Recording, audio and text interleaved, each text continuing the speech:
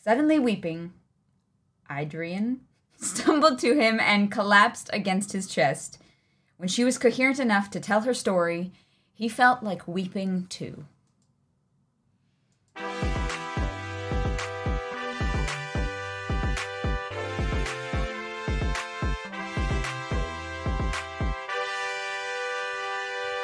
That is right. Good morning, book club. We're here, The guys. Nerdy, the Wordy, the book club. My name's Nerdy. And I'm Clarice. And this is a podcast where we read a book and then we tell you ridiculous things that we thought while reading it. That is, yes. It's the most accurate version of our show. The best description of what you guys are watching. Absolutely. Everyone said over and over and over that they desperately wanted us to go back to reading the last bit of the reading before the show. So that's what we did. We did that because people wanted it. Yay! Let's go up really quickly here. We have some shout-outs. Jess plus Infinity, welcome to the Nargs of the Noid table. Let's go! Thank you for joining up. And Orchid Eater, thank you for being a 9-month Narg. Let's go. Blue. A Narg baby. Blue's gifting out 5 memberships. Blue! Porque Senor. Oh my gosh, Blue, thank you so much. As well as a super chat to say happy belated anniversary. Thank you so much. Our anniversary was on Tuesday. Mm-hmm. So it's still anniversary week for us. Anniversary week, Even though we've been celebrating our anniversary since, we were in Disney, and it was great. Basically, yes. That's very sweet. Thank you guys so much. Thank you so much, Blue. That is incredibly kind of you. Thanks to everyone who joined the Nargs of the Nerd Table. But it's the beginning of the podcast, which means that it's a good time to remind you all of a couple of housekeeping things. Number 1, I'm not wearing a beanie, but if I were, you could buy it over at our merch shop, which our mods will drop within the chat, or it's in the description, or in the I don't know what on There's podcasts. So many places to find it. There's info somewhere. Thank you for all the happy belated anniversaries. Blue's going back to bed now. You guys are so sweet. Blue's like, and that's all I'm doing today. I have no interest in your show. It's not good. Honestly, no, it's too early. Blue, go sleep. Go sleep. Second bit of housekeeping. This review on Apple Podcasts comes from What Summary. What?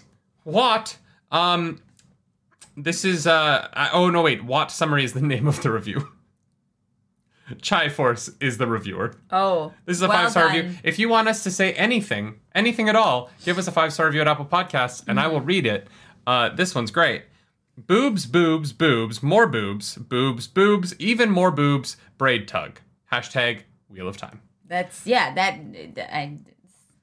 basically what we read for the last... Chai Force, thank you for that incredible review of our podcast.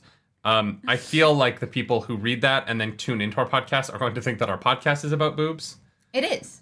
Only on the YouTube version. Fair enough. Next week, my titties will be out. And we'll work on that. The final bit of housekeeping, really quickly before we get into the show, now that we've spoken about boobs.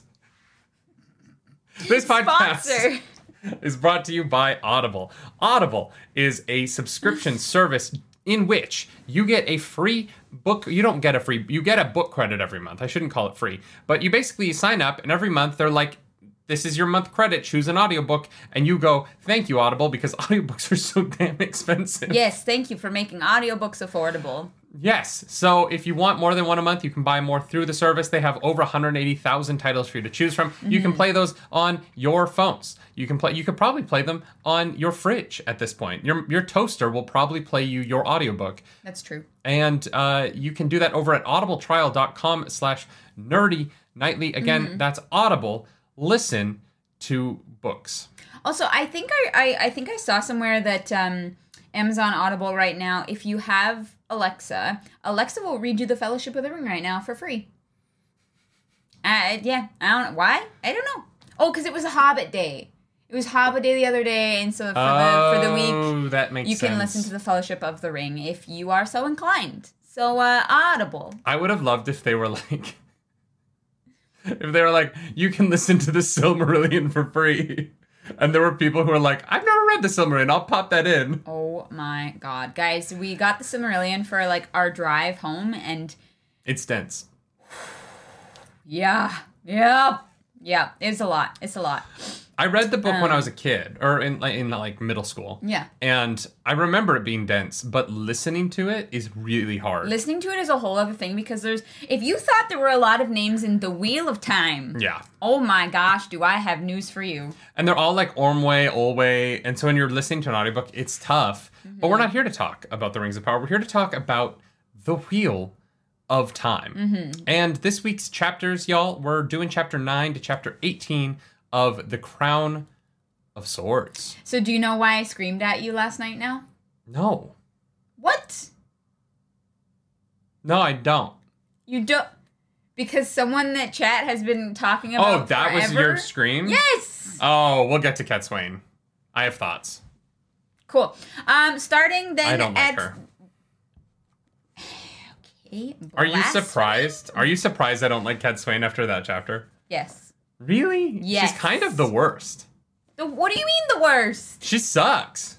She didn't do anything. No, she did. She walked into a room and behaved like a fucking nightmare. You know what? We'll get there. We'll get there. And she's like she's the example. She's the epitome of Aes Sedai. Rather than coming in and being a wise Sedai, she's total. No, okay. If we're talking about this now, she's incredibly intelligent. She is one of the few Aes Sedai that seems to know anything about men going mad, anything at all. Sure. And she was testing Rand. Sure, she has a limited amount of intelligence, but you know what? She doesn't have social skills. No, she did that on purpose. Yeah, except Rand hates the Aes Sedai and doesn't want to work with them. And the Aes Sedai really need him to work with them. And so all of these Aes Sedai who are behaving like they are on top of the world when they are very much not right now is ridiculous. Okay, she just got there. She's like, and she's already got everybody going, oh, I don't want to work with you. Get the fuck out. No, that's not what happened. That is, he screams. And he gets so frustrated that he screams. He makes everybody leave the room because he doesn't want to deal with literally anyone. What are you talking about? And in that moment, he's like, I'm not mad. Am I? She does the exact thing that Rand needs in this moment. No, she doesn't. What Rand needs is to get over his hatred of all Aes Sedai. True. And she's not helping. She's not helping. True. She's making the situation worse because if she came into my room, I'd be like, get the fuck. I don't care. No, you would realize, oh, shit, I am going mad. And I bet you Cat Swain is going to come back and be like, so here's the deal. I know shit about what you're going through. I'm old as fuck and I have seen some shit and I'm here to help you. And he just, we stopped in the middle of that, cycle. He's doing this on purpose. She's doing this on purpose. I guarantee it. I guarantee she's doing it on purpose. It's a terrible fucking tactic. And the Aes Sedai keep doing it, and they keep failing because they keep using the same tactic. They think that they are so much better than everyone else, and they ride in on their high horse, and they think they're so fucking awesome, and then they keep losing because they can't. They do not engender trust with anybody. It's why the White Tower fell. It's why Rand currently has Marana kneeling and pouring tea for him. Yeah. It is the White Tower quite literally is completely collapsing because of the weight of their own ego. And you're telling me that Cat Swain coming in and riding her ego like a horse is the right thing to do? She did it. It is the destruction of the Aes Sedai. No, she did it to see where Rand is in his madness. At the cost of him ever trusting her. No, that is not true. 100% true. No. He's never going to trust any Aes Sedai because of what they fucking just did. And she came in and showed him the worst of what was just done to him. The worst? Okay, the worst is being shoved in a box and tortured. I don't mean the physical stuff. I mean the we are, man, look at us. We're the fucking Aes Sedai. Our dicks are so fucking big that we're just gonna we're gonna berate you. We're gonna come into the room and completely disrespect you while also demanding manners. Yeah, she was testing him. No, she wasn't. She was being a see you next Tuesday. No, she's the only person who knows anything about the male madness. That doesn't matter if he won't talk to you. They had one interaction. Yes, and what happened the last time he had one interaction with the Aes Sedai? Nah, she's brilliant. She's smart. She knows exactly what she's doing. Terrible at people skills. It was very calculated. No. But why? I'm sure she's good at people skills. This was very calculated. It doesn't seem like it because no one likes her. Everyone in the room hates her. That's Marana not true. Marana literally is scared of her. And whatever her name is, Alauna, she literally is like, fuck, I thought you were dead, and I was happier that way. How do you know she's happier that way? Because she's like, fuck, Cadsuane's alive, we're all screwed. That is not the reaction. She does not say we're all screwed. That is her reaction to Cadsuane that entire time. No. Cadsuane thinks that she's being manipulative. Cadsuane is pushing away a man who's already so pushed away from the Aes Sedai. You get more flies with honey than with vinegar, and Cadsuane doesn't fucking get it. She will. I hope so. No, I'm here because I see what she's doing. I feel it. All right. Speakeasy, thank you so much for the joining of the Nargs. Welcome back to the Nerd Table. Excited for the read and find out. We are as well. Mm-hmm. Mentastic says my opinions are as black and white as the symbol on my hat. I don't know that I'm being black and white here. There's a lot of people in chat who agree with you. I would hope so. She is abrasive at a time when Rand is against everybody, where he doesn't trust anybody, and this doesn't help. This doesn't make his situation with the Aes Sedai better. It doesn't help the Aes Sedai. Like, no, what but is here's the Cadsuane's... Okay, explain to me what Cadsuane wants. In terms of importance, Rand not going mad is number one. Numero uno. But Cadsuane can't change that. We don't know that. You're telling me that in the middle of book 7, they're just going to introduce a character that can fucking stop him from going crazy? No, but she is going to be the crux of it. We've talked about so many times for the series to go on as long as it does, and for the swing of the story, we both believe that the madness and the taint has to be fixed somehow. I think that Cadsuane is the crux of that problem, and that's what she's gonna be here for. She's like, I have seen this so many times. I know, like, the progression. I know the signs to look out for. Like, she says it in her language to him. And, yeah, he's pissed right now, and that's, it's gonna suck. It's gonna suck for a minute. She might not have realized exactly what she walked into with Rand's relationship with the Aes Sedai, but she's there to help. And I just think that she's going about it in a specific way. Is she there to help? Yes, I believe so. Help who? Rand. To help Rand. You think she's there for Rand? Yes. Okay, after 7 books of Aes Sedai, after 7 books of these scheming motherfuckers, scheming motherfuckers, you think that an Aes Sedai shows up, berates Rand, and it's for his sake? Yeah, she came out of retirement for him. Nah. You don't come out of retirement unless you believe she's not there for Rand personally. She's there because she doesn't want to lose Tarmangaden, and like she thinks that she can save the world. She is another character with a big ego and an abrasive personality. Sure. Here's the thing. If she comes in and she's like, we have to go on a mission to go cure the taint, I'm going to be a little upset with it. That would be very unearned there's not going to be a mission. There's not going to be a mission. She's going to be like, look, I am the singular person here with the experience that I have. My experience is unique. We are going to use this to save you. I don't think she's going to show up and have a fucking bowl that changes the weather. You know what I mean? Like, that's what I'm worried about, is that it's going to be another, like, we have to go get the ter'angreal from the place, kind of like... Only Cadsuane knows where the thing is. No. And that will feel unearned to me because she's just so new. No, I think it's going to be a collaborative effort. And that she is going to be, like, the key to it. Whereas, like, Rand would not... Like, the taint does not get cured without Cadsuane. And I don't know how, and I don't know exactly why. But that's exactly what this scene read to me. I just think that, like, she fucked up. Monkey. James Smith! Thank you so much for that super duper duper chat. James, thank you so much. Have an amazing Friday. Just checking in from work as usual. I'll watch you later. Thank you, Nerdy and Clarks. Thank you, James.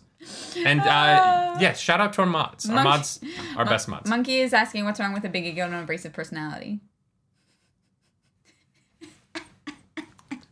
You know what, Monkey? I read our YouTube comments as well. And yes, I am a big ego and an abrasive personality. I get it. No, I thought... People don't like me. No, Monkey is talking about themselves. I wouldn't describe... I mean, Monkey's abrasive, don't get me wrong, but big ego.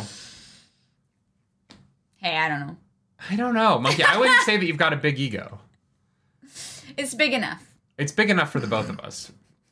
Which is unnecessary because I have a big ego, guys. I decided that my job was going to be, let me tell you my opinions about things on the internet. Mm-hmm, mm-hmm. Nothing screams narcissism like having a YouTube channel. Hi. We're Nerdy Nightly. Okay, no. I'm not getting derailed from this. Oh, we're still going. Okay. Cadsuane sucks. Okay, chapter 9. Okay, well, that's a... Are you, like, writing that down as an official prediction? It's not what do you mean, a prediction? She could be great in the future. Here's the thing. I'm open to Cadsuane being great in the future. But I genuinely believe she fucked up this interaction. Potentially. Because now, like, I just can't imagine a world where Rand is like, God, she was so mean unnecessarily, but I want to work with her. Why would you do that? I mean, there are a lot of people who made very strong and abrasive first impressions to Rand. So I don't think that... yeah, and half of them kneel for him now. Do you think Soralea kneels? Very funny. Soralea's first impression wasn't that abrasive, though. She's abrasive, but she's not rude. Methany, thank you for that super chat.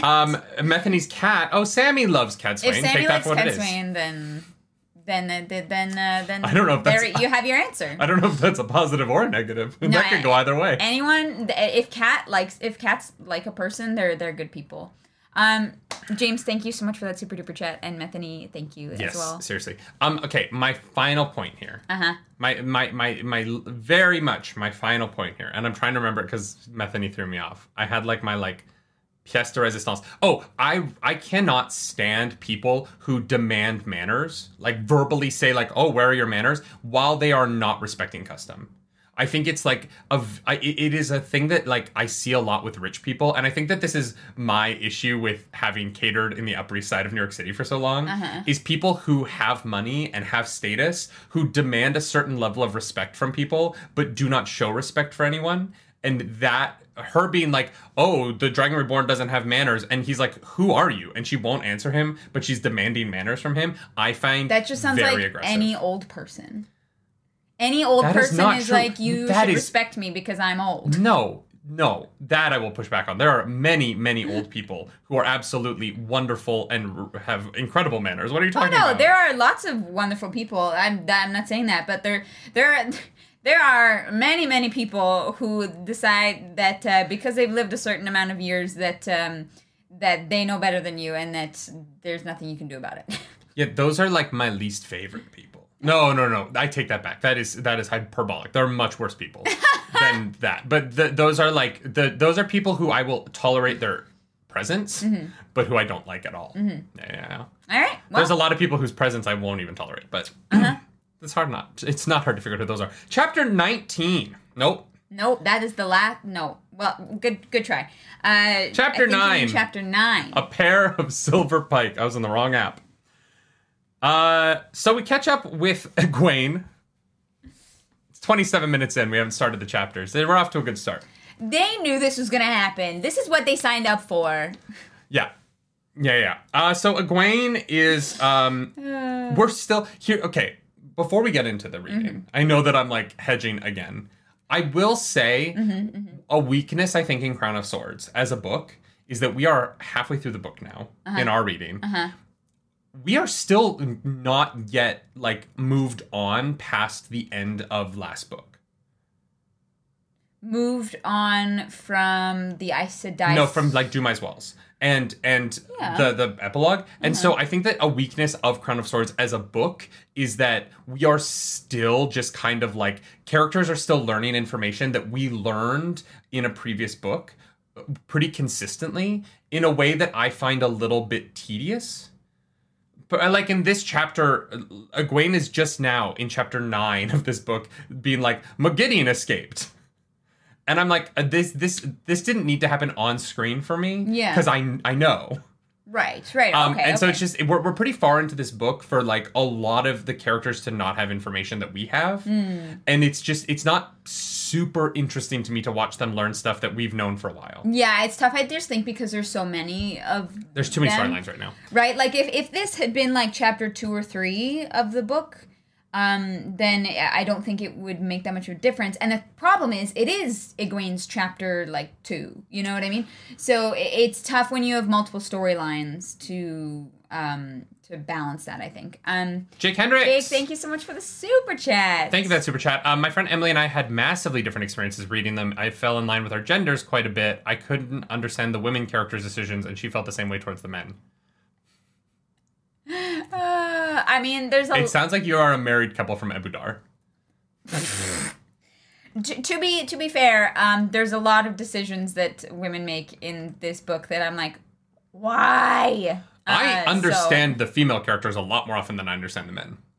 But that's because the male main characters in this book often make their decisions based on superpowers I don't get, whereas the women don't have, like, senses that make them behave differently. Senses? Yeah, like, it's hard for me to understand why Matt and Perrin behave the way that they do, because I can't really ever fully understand what, like, Perrin being able to smell emotions is like, or what Matt having dice rattling in his head is like, and why those influence their decisions. Whereas the female characters are coming at most of their decision-making because of their interpersonal relationships, which as a normal person without superpowers, I can relate to better. Yeah. And so I can understand their point of view, and I can understand the decisions they make a lot better and a lot easier than, say, Perrin or Matt, who sometimes... Matt and his luck, yeah. Yeah, like, Matt's luck just kind of leads to situations happening around him the way that he needs. And Perrin is...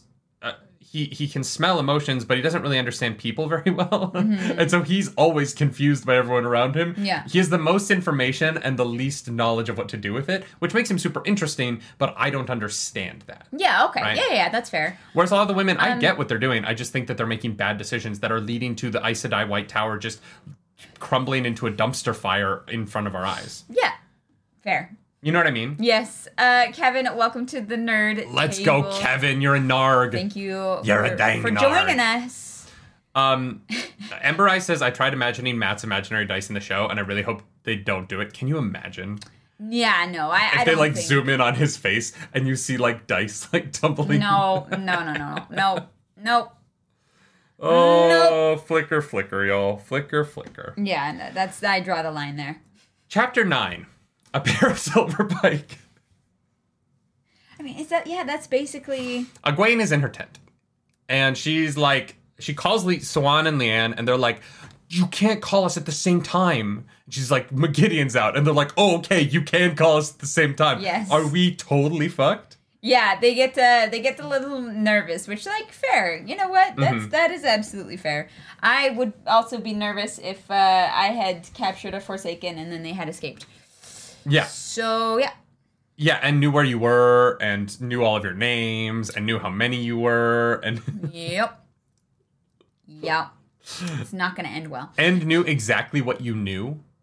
Like, the most dangerous thing about Gideon, in my opinion, is that she knows exactly what the Aes Sedai know, and she knows what she hasn't taught them yet. Yes. And so she knows exactly where all of their blind spots are. Yes, she does. And that makes her so dangerous. So, we basically learn... we learn that Swan has ferreted out that Sheriam and some other members of the White Tower, or the Little Tower, sent members to the White Tower to spread lies and deceit. Yes. But they didn't tell anyone. Yep. And so Egwene kind of has this, she has this leverage over Sheriam. Is that this chapter? It might not have been this chapter. Wait, yeah, isn't it? That might have been the next chapter. It does not matter. That's one of the things that happens. Another thing that happens in this chapter is... That might have been last week. I might have... My brain. Guys, the dice are jumbling my brain up. It's fine. Yeah, it all leads into one another. When you have dice, like, falling over and over and over in your head, it actually messes up with your brain pretty bad physically. Yeah, so Egwene has some leverage over Sheriam, which is good. Yeah. This is a very good thing. But she doesn't have leverage over everyone. Nope. In fact, some little shits... She goes for a walk, and... some little shits have leverage over her. Nicola is like, wow, wouldn't it be crazy if somebody found out that, like, Nynaeve and Elaine were pretending to be Aes Sedai? And, like, I mean, I'm sure you didn't do that, but, like, I mean, what if? So, there's a musical called Kinky Boots. And there's a girl in it called Nicola. And I can't I can't read this character without thinking of Annalie Ashford. Mm-hmm. And Nicola's the worst. And she's the worst here too. And it just cracks me up. I'm like, maybe it's just women named Nicola. It's a cursed name. It's a cursed name. But yeah, the Nicola and Arena are like, yo, we want to, and here's where it gets weird, right? Uh-huh. Is that they're like, we want the opportunity that you guys had.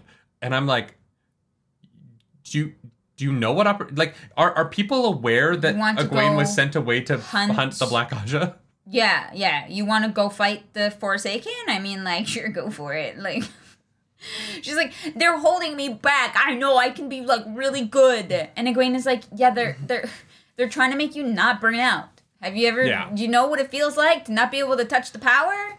I did like the touch that Nicola is actually, like, has a lot of potential, that she is very powerful in one power. And the foretelling is very fun, too. Yeah. It's going to be interesting. Oh, and to be able to, like, see ta'veren. I have a feeling that we're not done with ta'verens. Mm-hmm. I have a feeling there's going to be some more ta'verenness happening in the future. Mm-hmm. But Nicola is like, hey, Egwene, I am swinging a big dick.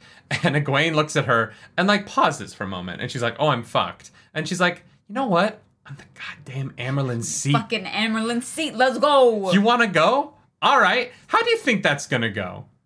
Tell me. It gave, oh my God. What is the, The Dark Knight. There's a character in The Dark Knight, who goes to Lucius Fox. He goes to Morgan Freeman. And he's like, I'm pretty sure Bruce Wayne is Batman. And Lucius Fox, played by Morgan Freeman, turns to him and is like, you want to blackmail a man who's known for going out in the streets at night and beating criminals to a pulp with his bare fists? That's a man that you want to threaten? And this gave me that same energy where I was like, you're gonna blackmail the Amyrlin Seat? Are you fucking stupid? Good try. You know, bold of you, I think. You're like, yeah, it was great. I really liked the scene because it showed, like, Egwene gets caught off guard. Yeah. And she's pushed into a corner. Yeah. And she doesn't crumple. Yeah. She backbones up, right? And she's like, no, let me tell you what's about to happen, motherfuckers. Yeah. And she lays down the law. And I was like, all right, Egwene, let's go. Yeah, no, it was nice to see. I think Egwene is, especially if we see a lot of in this section, is going to make a really good Amyrlin Seat. I don't know if I agree with that, but... Well, no, I mean, like, she's smart, and, like, she believes that she's doing the right things, and I think that, like, I think she's going to do her best, and there's not, like, one single person that can, like, save the Aes Sedai. God, they're a fucking mess. But, you know, she's gonna at least try and steer them towards good, I hope. Here's the thing. Mm-hmm. What we learn in this section is that Egwene is changing Aes Sedai culture so much that I'm not sure the White Tower is going to exist when she's done with it. That's fine. Probably for the better, don't get me wrong. Yeah, that's fine. I have made clear my opinions about the Aes Sedai culture. Yeah. Yeah, we don't need that's fine. Fine by me. Go for it, Egwene. But there is an element of it that's like, I think that Egwene, with the swearing fealties, I think that people are going to start swearing fealties to Ramonda and Lelaine. I think that there's going to be division within the Little Tower now. Uh-huh. And I think that even if they're able to get the White Tower together and make it whole again, I think that, like, it will be so different that it will be a different thing. Yeah, oh God, and it fucking better be, because it's a nightmare right now. So I don't know if she'll be a good Amyrlin Seat, because I don't know if, like, the Amyrlin Seat will be a thing that exists. Fair. All right, that's fair. Yeah. Yeah. Yeah. Also, one of the things I found interesting reading this whole chapter, because I was thinking about it, because we, later on, we see Anura and we see, like, some of the Aes Sedai in Abu Dar. Yeah. And I was like, oh, are there Aes Sedai in kingdoms around around Rhineland that are still doing their Aes Sedai job, but, like, don't know who they report to? Like, Anura, right? She's the advisor of the First of Mayene. Do you think that she, like, has chosen Little Tower or White Tower? Or is she just like, I'm going to let them figure it out and I'm going to stay here and do my job? Yeah, well, I mean, that's what, is it Jolene and... Jolene, Jolene, Jolene, Jolene. Like, they know about Aleida, right? And they were, like, sent away. But they're like, you know what? We don't need to hurry. We're just going to stay the fuck right here and let them figure it out. Like, she fully, like, Aleida's going to be deposed at some point. So, well, let's just wait it out, you know? And that's what I would fucking do. I would get out of there and just let shit settle. Yeah. Jolene, Jolene, Jolene, Jolene. Don't use the one power on me. Jesus. Yeah, no, I agree with that. We'll get to Jolene and Teslin in a bit. But I agree with Sex Monkey. It's really hard not to get that song stuck in your head. I'm so sorry, yeah. Dolly Parton, one of the greatest songwriters of all time. Yeah. Also, Gareth spanks Swan frequently. Mm-hmm. I, like, made a note of that. Oh, yeah. Yeah. Huh. Yeah. I'm like, all right. I see you, Robert Jordan. Yep. Yeah. Also, she lets him. Yeah. Like, and Swan doesn't even, like, lean away from it. I feel like Swan does things to get spanked. Swan is a brat. Yeah. 100% a brat. Yeah. I will... Yep. Mm-hmm. Do you think that her and Gareth Bryan end up together, or is that, like... Is it just not going to happen? Do you think... Or do they run into more Gase first? And that makes things complicated for Swan, because Gareth Bryan still has a little bit of a... Yeah, I think they're going to run into more Gase first. That's going to have to be solved. Ooh, what if they don't get to the White Tower? What if they run into the White Cloaks with more Gase? Because they're all headed to Andor at the same time, right? No, they're not headed to Andor. They're headed to Tarvalon to fight them. But they're 10 days from... They have to cross Andor. And they're 10 days from Andor right now. So the White Cloaks... If the White Cloaks and the Little Tower are headed towards... Just, like, meet in the middle? The White Cloaks are headed up towards Caemlyn. And the Little Tower is headed... They're kind of headed the same direction. Yeah, they might run into one another. That would be a crazy fight, right? I hope it's not a fight. Oh, it will be. Well, you're right. It's White Cloaks, of course. It's the White Cloaks and the Little Tower. They would come to blows. That would be awesome. I want that now. Yeah. And then Egwene can be, like, whipping spells at the White Cloaks, and the other Aes Sedai are like, she hasn't taken the 3 oaths. Yeah. Her, Faolain, and Faolain and What's-Her-Fuck, the two of them just knelt to her. So in that fight, they would be able to use their power on people as well. So the 3 of them could just be like baddies, just like throwing lightning at the White Cloaks. Oh, man. And we know that Egwene is happy to throw down with White Cloaks because she erupted the earth on them like 4 books ago. Yeah. No, the White Cloaks are fucked. Oh my god. Now this is the fight I want this book. This is the fight we want. Because I don't think they're going to get all the way to Tarvalon in this book. No, man. Not unless they can find some money. That would be a lot. Yeah. At first I was like, maybe that will be the finale of the book. But yeah, there's so much that can happen along the way and so many people they could run into that maybe not. Yeah. Yeah. Do you think Matt comes back and bankrolls? Because Egwene keeps complaining about how much money they have. Do you think Matt ends up bankrolling the Little Tower? Because he wins this giant chest of money in a couple of chapters. Yeah. And Egwene is talking about needing money so much in the chapters leading up to him winning this big chest of money. And I was kind of like, are they trying to set up that Matt is about to bankroll the Aes Sedai? Maybe. Maybe. I don't know. They are starting to realize that they might need him. So, yeah. Mm-hmm. Honestly, yeah, I could see that happening. Yeah. It didn't cross my mind, but I could see it happening for sure. Yeah. Yeah. Let's move on to the next chapter, I think. Oh, also Swan and Leanne have been doing stuff, and they haven't found anything yet. Doing stuff? Yeah, both Swan and Leanne in this chapter are like, nothing yet, and Egwene's like, cool. Right. Sounds good. So Egwene goes in to Tel'aran'rhiod in chapter 10, Unseen Eyes. Uh-huh. And she is, she briefly considers haunting Nicole and Arena's dreams, which I think is very petty and I kind of love it. She's like, I'm just going to go scare the shit out of them all night and then they won't double cross me. And I was like, that's horrifying. Please stay out of my head. But she doesn't, because she doesn't know their dreams yet. And so whatever. Yeah, so instead she, like, goes to find Amisa's dream. No, first she texts Nynaeve and Egwene. Right. She leaves a voicemail. Yeah. She's like, hey guys, Moghedion's escaped. Good luck. Basically. Don't come back here. Yeah. Importantly, she's like, do not come back to camp because Nicole and Arena might fuck the shit up for you. So, like, just stay away for a while. I'll let you know when it's safe. Yeah, I'll deal with them. And so she goes to meet the Wise Ones. Yeah. And... Which I really loved this scene. Yeah, it was great. Yeah, well done. And like, she's like, so the reason I had to leave is because now I'm the Amerlin seat. And they're like, okay. Like, they're just like, cool. Yeah, so she tells them that. They're like, oh, okay, cool. Like, you lead the Aes Sedai, great. You should still leave them and come hang out with us. We're cool and we love you and we miss you. Yeah, you should leave them. She's like, I can't.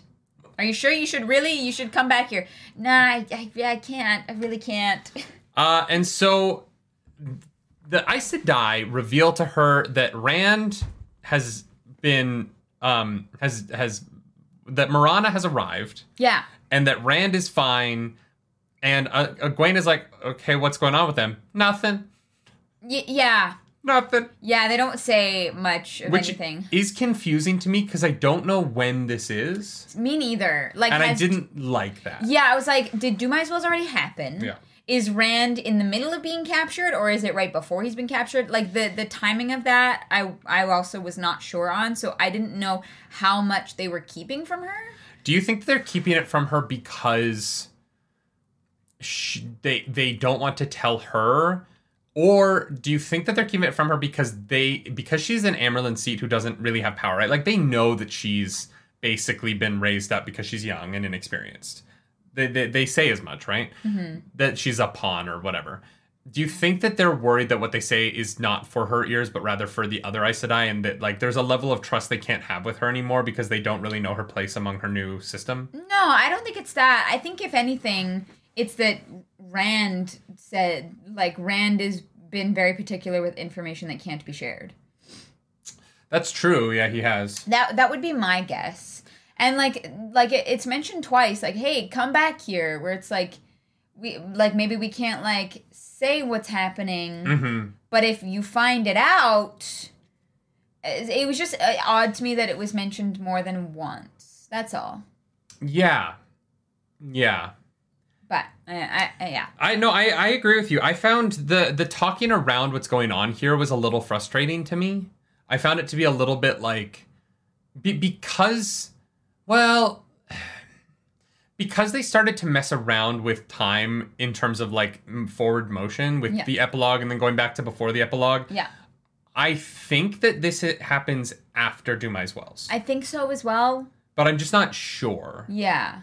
Because Moghedien was like at the very, very end of the last book, which to me makes it seem like it has to be after Dumais Wells. Yeah, because when the merchants come down later, they've already heard about Rand leaving, and so that must be that would have taken like 2 months to get there. Yeah, you're right. So it must be after. It must be so after. they're just being weirdly obstinate with her. Yes.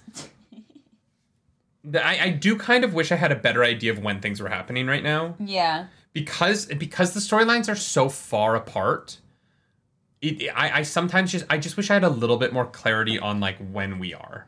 Yeah, I agree about that for sure. Yeah. I also love when Egwene is like, I would rather that Ymisse respect me over the hall.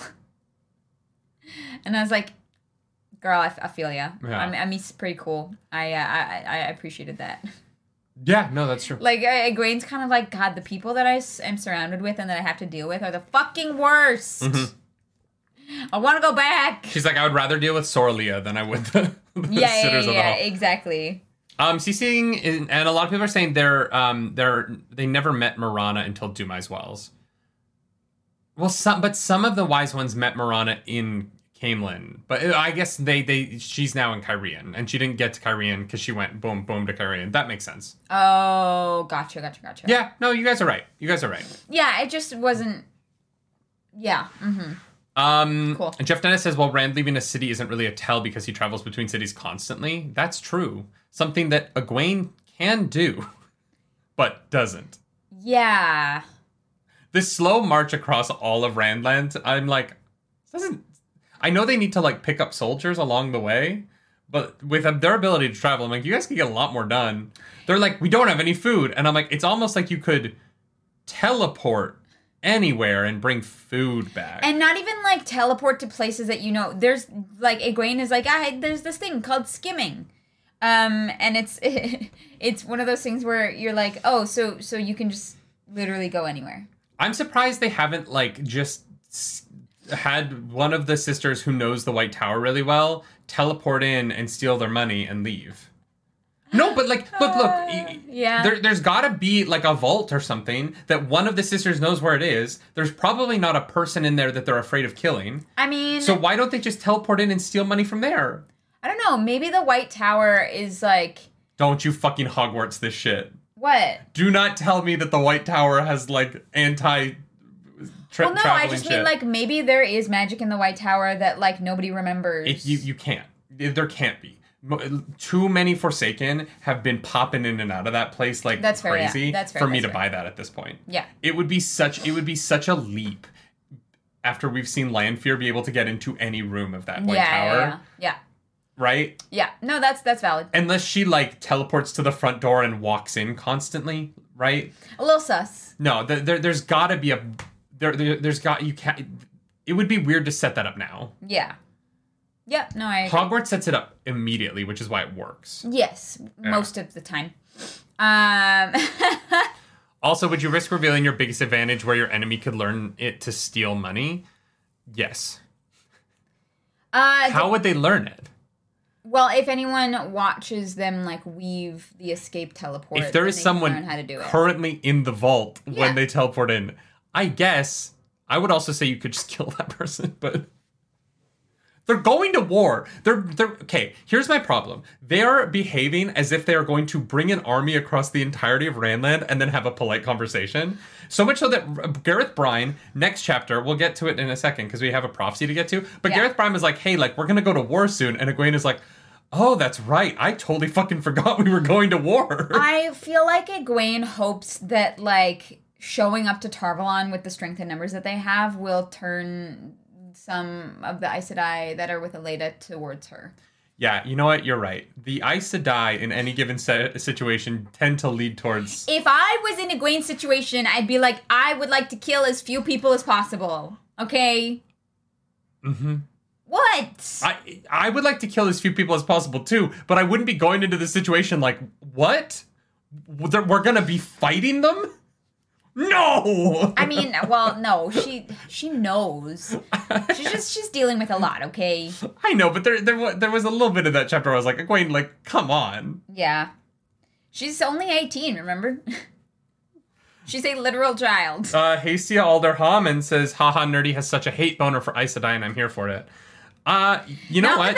Not without good reason. That's the thing. Here's the thing, I didn't. I was pretty pro Aes Sedai for a lot of this podcast. Yeah. And I'm not anymore. I just can't stand them. And all of their problems, literally, like, the world could end because the Aes Sedai fumbled the bag so hard. Yeah, oh yeah. And that's why, like, I agree with you. Like, I don't think that the White Tower exists after this, at least not in the same way. Mm-hmm. So after she meets with the Aes Sedai, she briefly considers going and having a night of hot, steamy dream sex with her boy toy, Gawyn.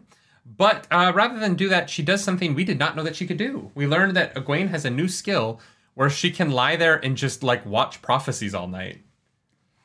So, yes. So she has learned to filter through her dreams. Where she, like, watches her dreams as, like, a montage in front of her and is like, nope, that one's not important. Oh, that one might be useful. I'll remember that one for later. Oh, no, this is boring. Nope, next. Yeah, she has prophecy TV. Prophecy TV. But it's like cable. It's not like Netflix. She can't choose what she watch next. Of course. It's just whatever plays next. It's just whatever plays next. So for those of you who are younger, back before Netflix, you used to have to just watch TV... whatever show they told you was going to be on. And you didn't really get much choice. And then they invented more channels. And so once, like, satellite television came out, there were more channels. But when I was a kid, there was, like, 12. We're not that. No. I know. But it's just still funny. Like, I remember when we got, like, satellite. And I was like, wait, what? I can watch just a sports channel all day? A sports? They have 24/7 sports, but no one's playing sports now. Why are they showing it?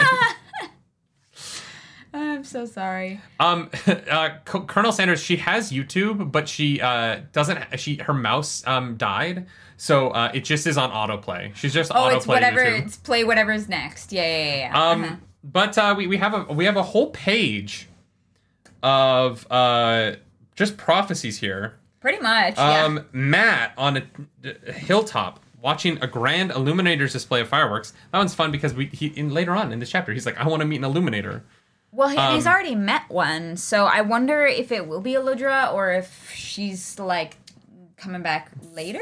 I don't think she's anywhere near where they are right now. I don't know. They've been out of that circus for a while, so... So Matt reaches up into the air and grabs a firework out of the sky. What do you think that means? He's gonna blow a man-sized hole through the wall. Fuck you.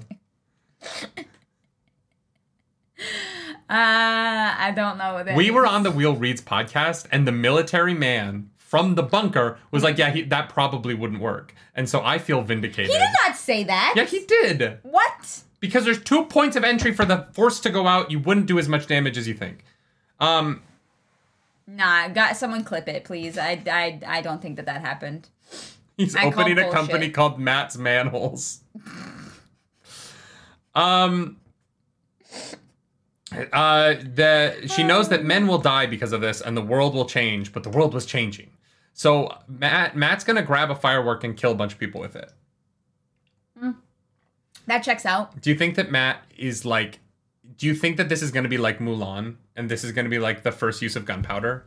Oh my god. I hope so. I hope so. Could you imagine Matt invents the gunslinger class in D&D? He's the first artificer. That would be great, actually. And so it's like they'll have the better tech, and so they just win. That would be fun. I would like it if Matt created guns. Yeah. Like, Matt gets back to the school that Rand made, and he creates guns. And they create... Yes, Yeah. absolutely. 100%. I could totally see that happening. Second vision. Straps at waist and shoulder held her tightly to the block, and the headsman's axe descended, but she knew that somewhere someone was running, and if they ran fast enough, the axe would stop. If not... Run, Joey, run. Who do you think that is? I don't know. Could be anything. That is the vaguest... Somewhere she knew someone was running. Like, okay. Yeah. Running, I don't know. Running makes it seem like it might be an Aiel. Like, maybe Avienda saves her. R. That's a good one. Yeah. I'm like grasping here, but that's the only thing that I can think of. Why do you think her head's going to be under a headsman's axe? Oh my god, well, there's many reasons. Why wouldn't Egwene's head be under a headsman's axe? Yes, I think that list is shorter, to be honest. Yeah, I don't know. It could be so many things. It's hard to speculate. Okay, fair. Next is Logain, laughing, stepped across something on the ground and mounted a black stone. When she looked down, she thought it was Rand's body he had stepped over, laid out on a funeral bier with his hands crossed at his breast, but not under because he's a man. If it was a woman, they'd be crossed under his breast. That's correct. Pushing him up so that he's got nice cleavage even though he's dead. But when she touched his face, it broke apart like a paper puppet. A paper puppet. Sorry, there was a black stone that... Yeah, so in the movie Warcraft 2016, oh my gosh. Lothar, the king, and Duratan meet at the Black Stone. So I think that this is going to be a reference to the 2016 Warcraft movie that came out 20 years after this book was published. Yes, 100%. I think that you're absolutely correct. The whole puppet thing is strange to me because that's exactly what Rand doesn't want to be, but maybe that's exactly why he becomes one. I think I know what this is. Okay. So Rand is going to learn the Naruto move, where he creates shadow clones of himself, and Logain is going to kill Rand and think that he's killed Rand, but it's not Rand. It's like a one power manifestation. Because we've already seen that Rand has had to fight mirror images of himself through the when the Dark One farts on him, right? So I think that Rand is going to take a Dark One fart and be like, ooh, I can do that. And he's going to weave a, like, fake him. And Logain is going to kill fake him, think that he's won, and turn around and real Rand is going to be there.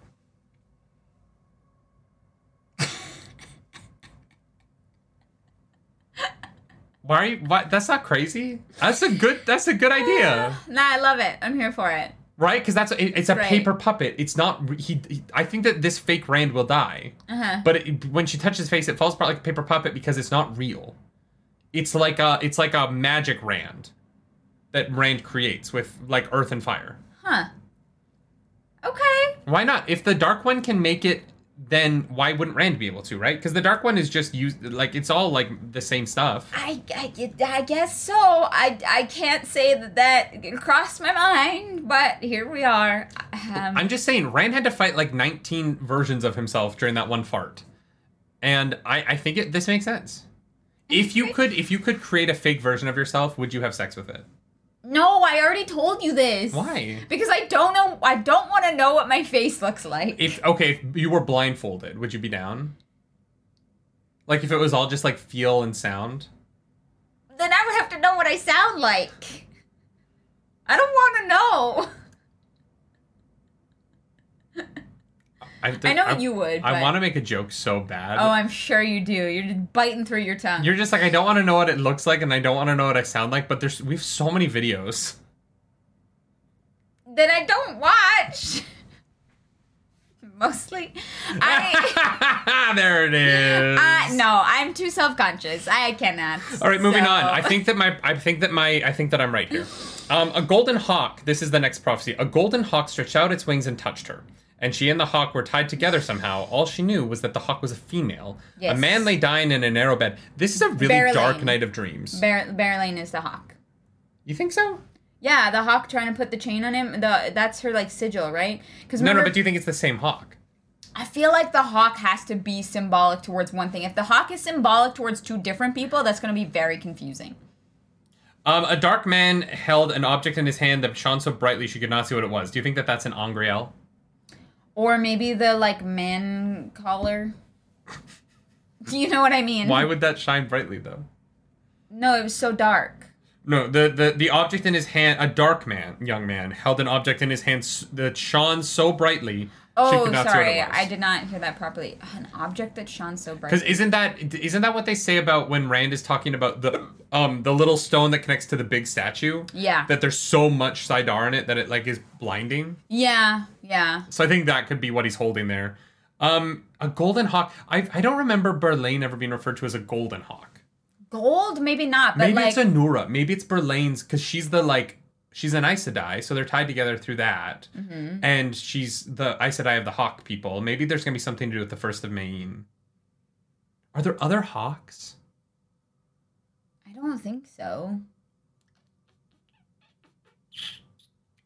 We'll find out. And she doesn't get a good night's sleep because she does this all night. I wouldn't either. I never wake up feeling well rested when I can remember my dreams. You're never rested. That's exactly what I mean. You say that you're tired every single day. Yes. I am tired. You could sleep for 80 hours and you'd be like, I'm just didn't get enough sleep last night. Probably. You're not wrong. Chapter 11, A Crown of Swords. This one is called An Oath. This is where shit gets... This got wild to me. Yo, what happened in chat? Monkey's deleting messages like crazy. No spoilers. So... Mary shows up to Egwene's tent and is like, you wanted me to wake you up. And Egwene's like, I fucking hate this woman. Yeah. Egwene hates her handmaid, except Chisa. Chisa's great. But, like, the other two, so much. Well, because Ramonda and Lelaine put them there, and she's, like, just annoyed by it. I get that. I'd be like, but also, can I even trust these people? Like, their names are, like, Chisa, so cheese. Cheese. It's Mary. What's the other one? The third one. Her name also sounds like food. I was making this joke last night. Yeah, and I forgot it. I forgot what it was. Who's the third? Salami!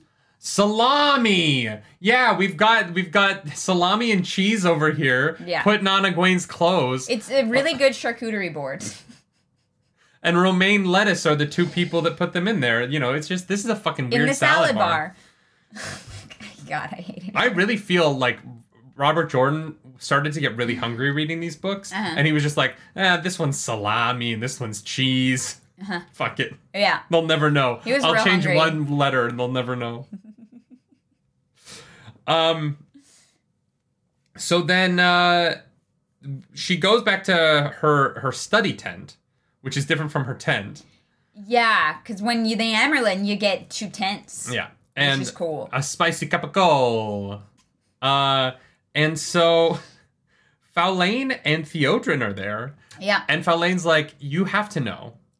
I don't like you. Well, no, but first she's like, I can lie because I have not sworn the 3 oaths. Correct. So before I tell you what I want to say, I'm going to tell you something that will prove that that I'm being honest. Fuck you. Yeah. She's like, you suck. Get wrecked. And Egwene's like, Okay. Did you just come here to tell me you don't like me? That's fine. I don't care, but like, Yeah, she's like, cool. Are you sure? And then Why are you so obsessed with me? they are like, yo, Ramonda and Lelaine want us to be in their little cheer squads, but we want to be on your cheer squad. Yeah, she's like, you're the Amerlin. And like, Yeah. I actually loved this because it was like, you know, if we're not here for the Amerlin, like if we start to scheme and fall apart, Yeah. that's where it all ends, right? And so you are the Amerlin, you've been trusted to be the Amerlin, and I may not like you, but like I'm here to work with you and to make this work, because if we crumble, like I'm sure she realizes that if they start crumbling from the inside out, they're doomed, right? It is crazy how much better that's the wrong word. How much more intelligent these 2 non-full Aes Sedai women are behaving compared to all the Aes Sedai. Yes. It's almost like the Aes Sedai structure corrupts these women to be awful. I think when you swear on the oath rod, it just makes you an asshole. Because Faolain and Theodrin are like, hey, things are tough and we don't like you, but we know what the right thing to do is. And you're like, this is wholesome. I mean, Theodrin doesn't hate Egwene, but Faolain does. Oh, sure, but like this is them doing the right thing. And I was like, oh, I never see Aes Sedai doing the right thing. This is so nice. Yeah. Well, and Faolain like could have stayed with Aleida, right? Could have been like, yeah, fuck those guys. But they could have teamed up with Ramonda or Lelaine, yeah, right? She's a very strong sense of like what is right and what is wrong, and I love to see that. And it makes her way more interesting than her just being that one asshole Aes Sedai that 100%. Like, you know, she's like, I don't like you guys. It doesn't matter. That's not what's important here. And I'm like, finally, people like how much smarter would Ramonda and Lelaine be if they weren't actively trying to oppose the other person just to oppose them for the sake of them not getting what they wanted? Well, and that's why I go back to my complaint that I don't know what either of them's opinion on anything is. Yeah. Because now it's like there's these 2 people who are against each other on issues. Yes. I guess. Now, we do see them agree on one thing, at least in this section, which is fine. We only but see them agree on things. guess. All of their opposition to each other is stuff that we are told happens, but we never see. That's true. We only see them agree with each other. We're told about it so that Egwene can use that against them. Yes. But yeah, whenever we see them, they actually are like usually on the same page. They're just like really upset about it. Yeah. But Faolain and Theodrin, they get down on their knees, giggity, and we'll talk about this more in Smut Corner. They swear a very, very strong oath. Yeah. To Egwene, and Egwene is like, that doesn't happen, but like, yeah, I'll allow it. And then Faolain is like, I'm sorry that I told you that I hate you. What is my punishment? And Egwene's like, are you an Aiel? well, no, but Egwene's like, no, that you're allowed to not like me. Yeah. I don't demand love. You have to do what I say. I'm the Amerlin seat, but you don't have to like me. Yeah. And I was like, Egwene, where did all this character development come from? Let's go. Egwene just needed Swan to like whip her into shape a little bit. Yeah. And suddenly Egwene's doing shit that I'm like, what? I hated you 2 books ago, and now you're behaving like an adult.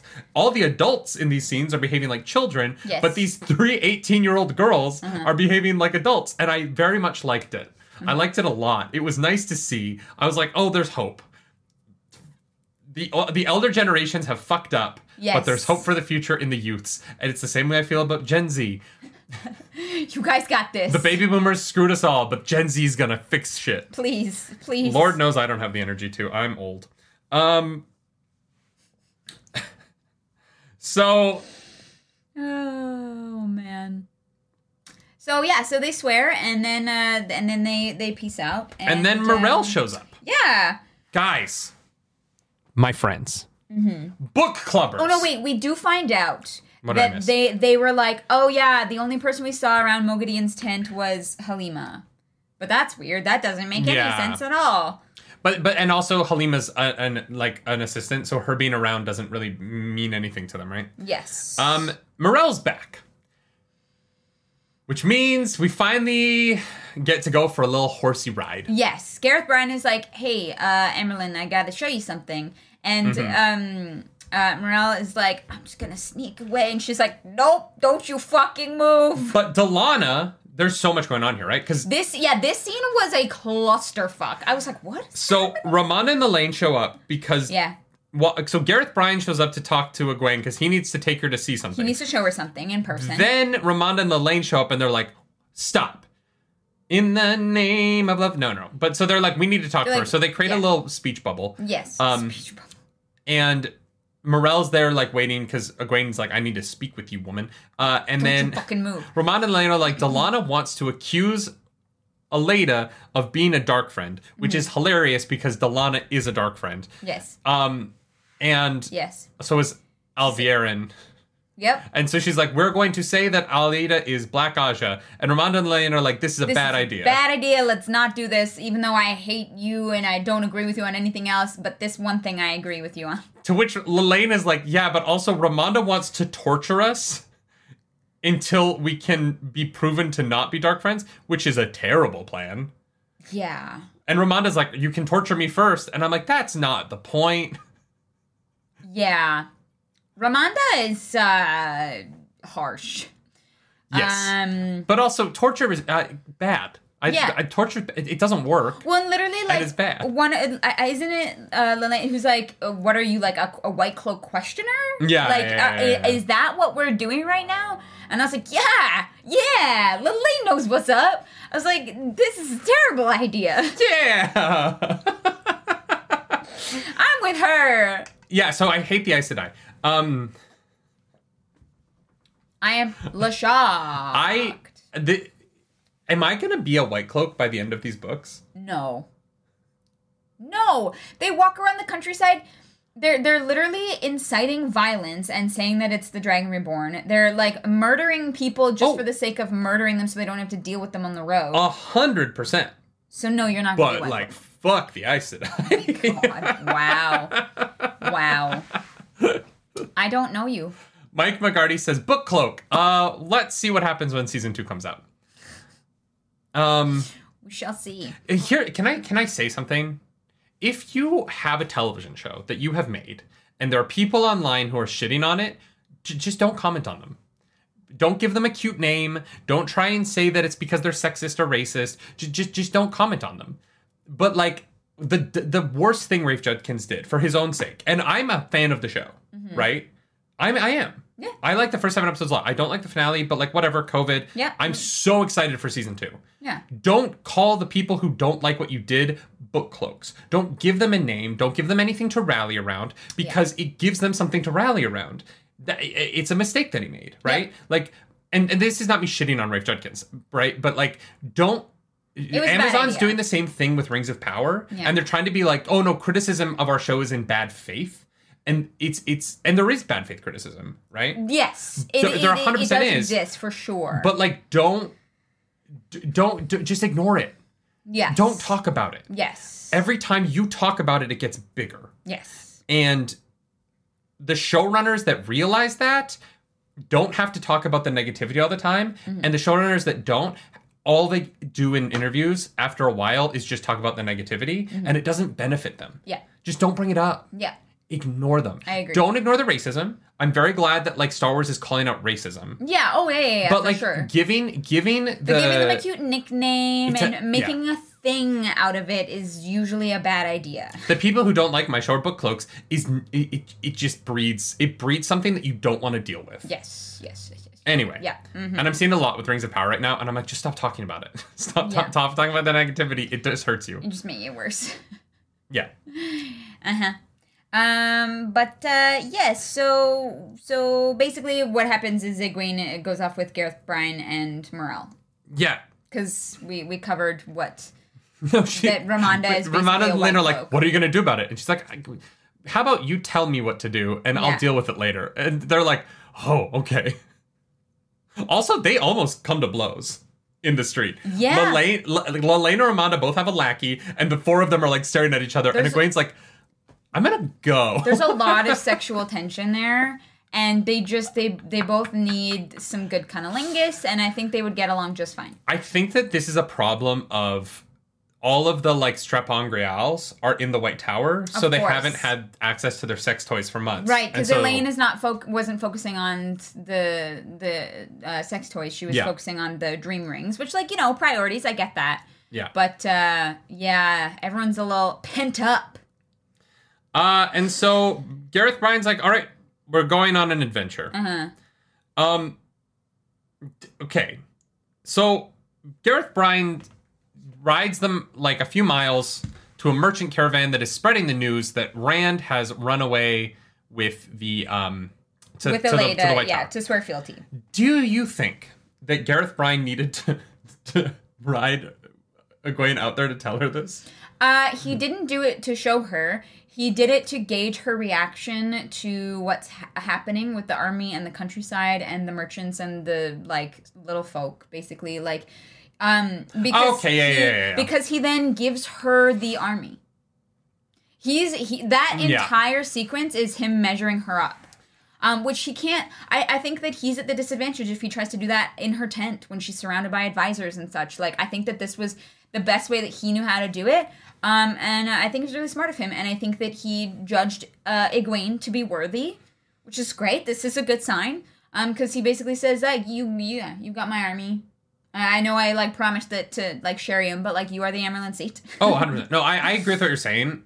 It was just funny to me when they do, because that part finishes and then they get there and he's like, look, merchants. And I was like, if I was going to have been like, this could have been an email.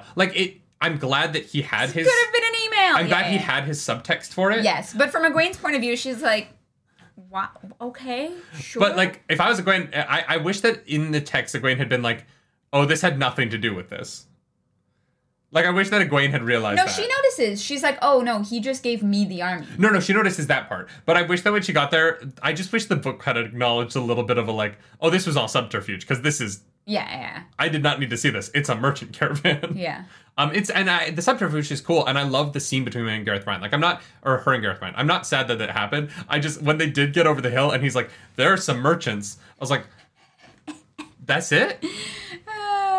Egwene needed to see... okay, yeah, I guess. Yeah. And he wanted a conversation. I totally get that. Yeah. I don't not understand what's happening here. It was just really funny that at the end, they rode for miles. Yes. Literal miles. It took the whole morning. There's some merchants. And she's like, yes. Cool, dude. Absolutely.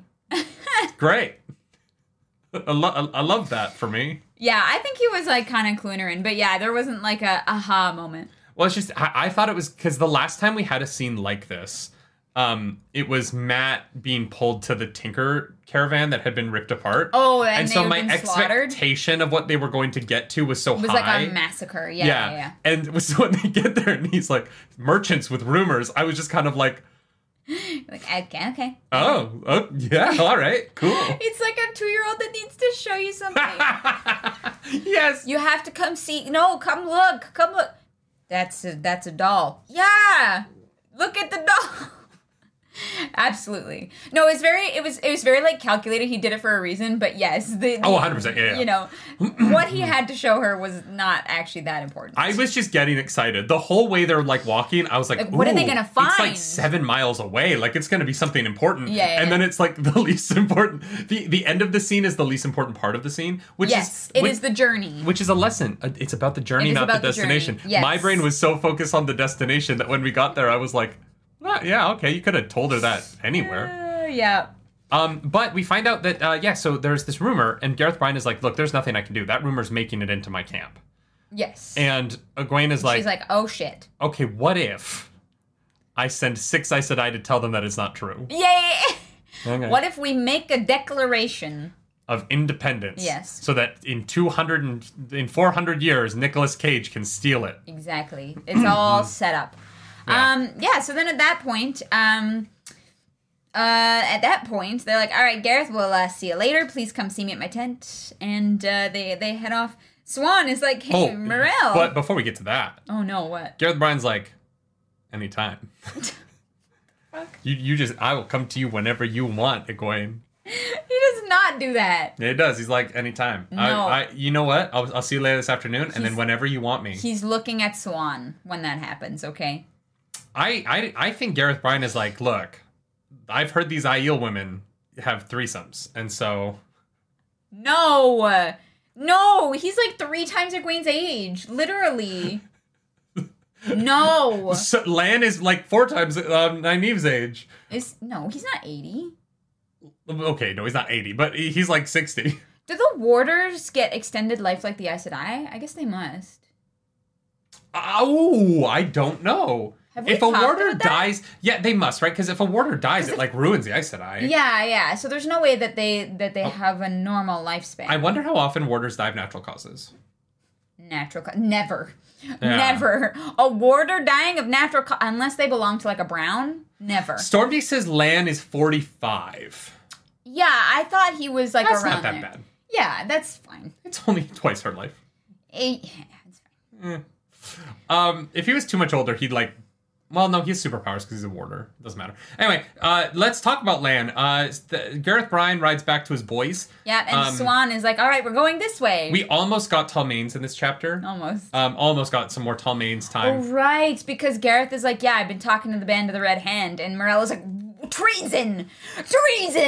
No! And Egwene is like, okay, maybe best not to talk to him again, but like, it's fine. Can you she's like, calm the fuck down, Can I say, though, why? Why what? Why not talk to him? Because they see... So Morel, her opinion is that the Band of the Red Hand is roaming around the countryside murdering and pillaging people in the name of the Dragon Reborn, right? The Dragonsworn are associated with the Band of the Red Hand, even though they are not the same people. Sure. Okay. And so she sees them as, like, brigands and terrible people, and Gareth Bryne is just, like, casually, like, hanging out with them, like... That can be seen as treason. You have 2 armies side by side. Uh-huh. One of whom you think is reckless and dangerous. Yes. And you have open dialogue with that army to stop them from fighting you. This is why Egwene tells her to shut the fuck up. And no, but then Egwene is like, but yeah, it's probably best that you stop talking to them. No. It is best that you guys talk like every couple of days. It's because of so how that it you don't looks. fight each other. It's because of how it looks. Right? They need to be sending messengers to one another. They need to They need to get on their horses, 5 and 5. They need to ride to the middle, parlay, and they need to parlay. No, but they do. Yeah. But like the idea that these 2 armies are going to walk side by side for days and not talk to each other is crazy. The problem with it is just rumors, right? And also, I don't think that do Egwene... it in rumors. I also have don't it be think... official conversations that everyone sees the 2 parties ride to. But Egwene doesn't want people to know that Matt isn't there. What do you mean? Egwene doesn't want people to know that Matt is in Ebu Dar. But everyone saw him leave. Why? How could she keep... She's not keeping that secret. I thought that was a secret. They showed them off through the gateway in, like, the middle of town. Anyone who wants to know Matt left, like, that rumor would have spread forever ago. It wasn't, like, some big, like, secret processional. They just, like, opened a gateway and they left. There were a bunch of people there.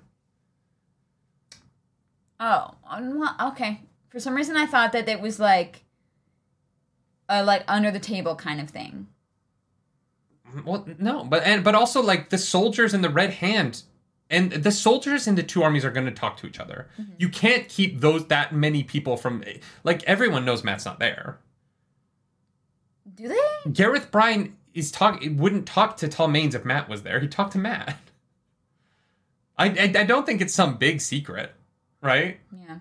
Like... I don't know. Yeah, is it treason? No, it's silly. But like, oh no, Morel's being ridiculous. Yeah, but Morel's also sweating right now because she's like fucked. She is anxious as fuck, and so and we're about to find out why. And we're gonna find out that Swan, is dastardly, and I love her. I hate the Aes Sedai, but god damn it, do I love Siuan Sancha.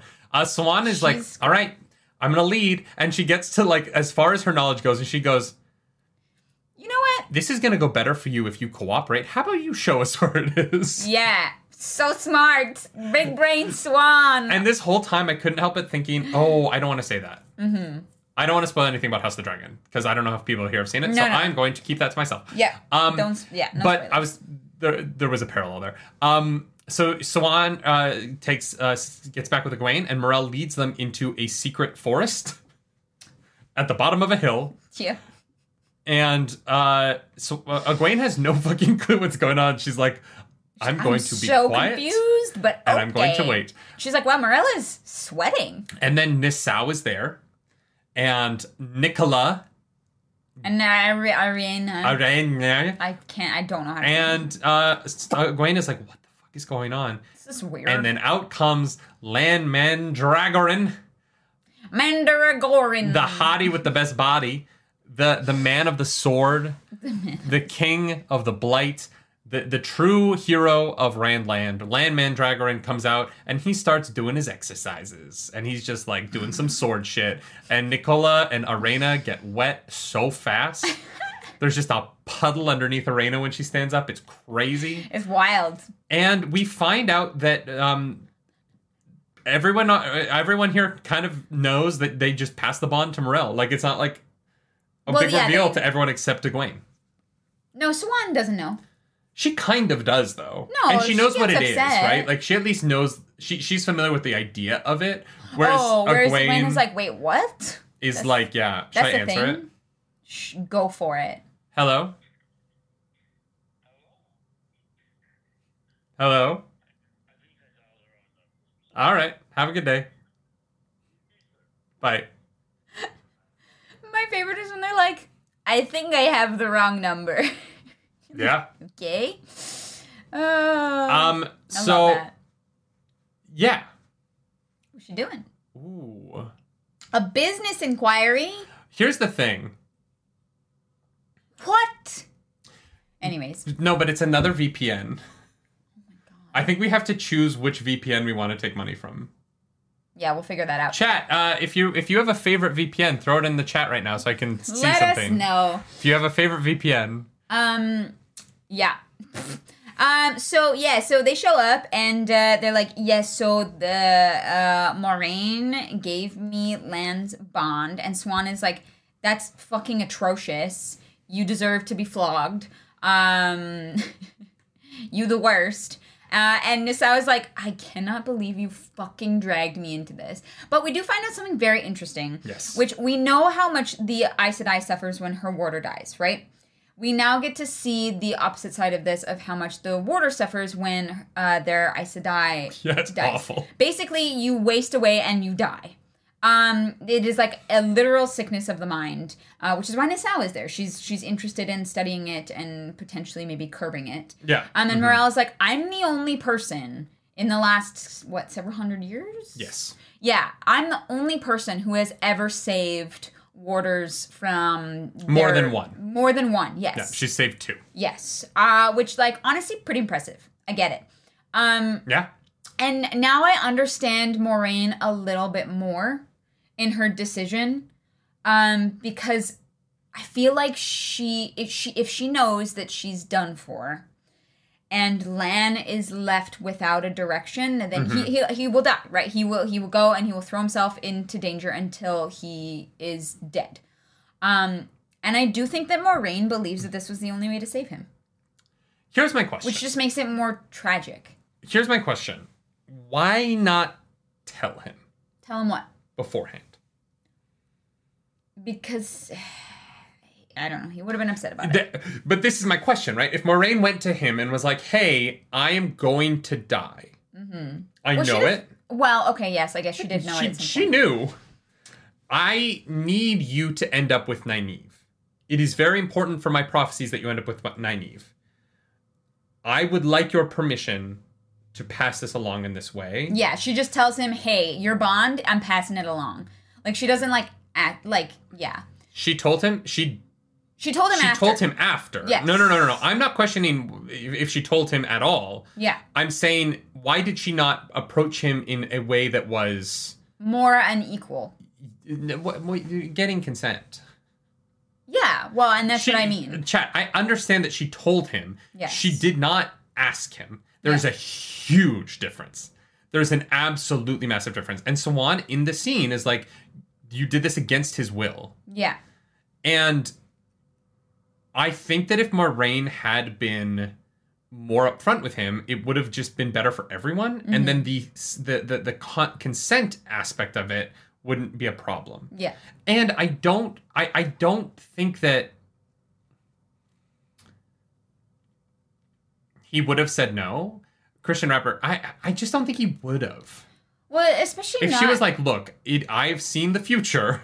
You have to be with Nynaeve for the future for us to win. Yeah, like you would think that they were close enough to like share this information, right? Yes. Mm-hmm. And it's just it is a little bit tragic. And you know, it is weird that Moiraine did this in the way that she did. Yeah. Mm-hmm. Like I said, I understand the why a little bit more now, but like in terms of like how she went about it, I'm still the Aes Sedai are not great. The Bearzerger in the chat says Aes Sedai aren't big on consent. But that's not true. Well, they are big on consent. It's just that these two violations of consent that we've seen, everyone keeps talking about how they're bad, but there's no consequences for them. And I think that my problem with that is that everyone is like, this is a crazy bad thing to do, but we're not going to do anything about it. Alanna does it, and she should be fucking like she should be on trial, and she's not. And then Morel and Moiraine do this, and obviously Moraine's already dead, but like...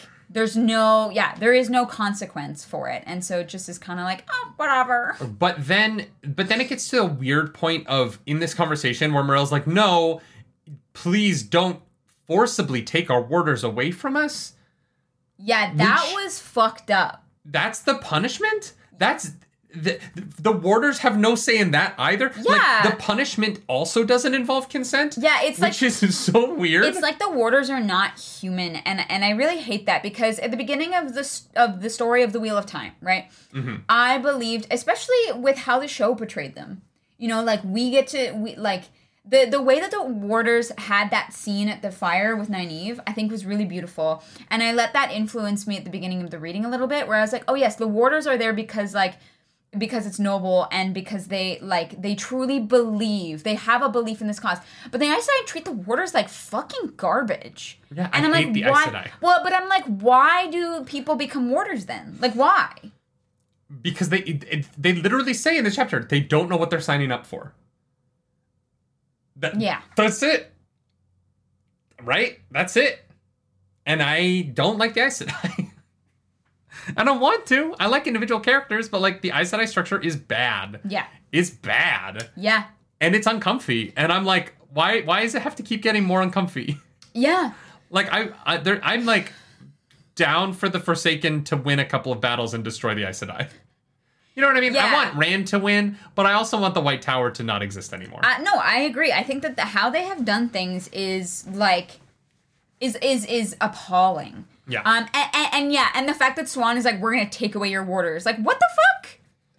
What the fuck are the warders supposed to do? But what did they do Morel wrong? is married to her warders. Yeah. Like, it's not like you're gonna have different bodyguards tomorrow. It's like, hey, you know the men that you love and who you sleep with every night, and who you are married to? Yeah. We're going to make you not be able to spend time with them. That's a fucked up thing to do. And we're gonna rip away this emotional bond that you have, like a literal psychic bond. Like, what? Yeah, it's insane. It makes no sense. It literally makes no sense. Yeah, like, why the fuck would that be the punishment? Yeah. Speakeasy V says some analog for the Vietnam War draft in the U.S. Yeah, 100%. Another thing that I am not a fan of, right? Like, I'm not going to sit here and be like, no, it's different. No, it's the fucking same. Drafts are bad. War it's fucked up. Is bad. It is fucked up. And it's like, yeah, it's rough. Mm-hmm.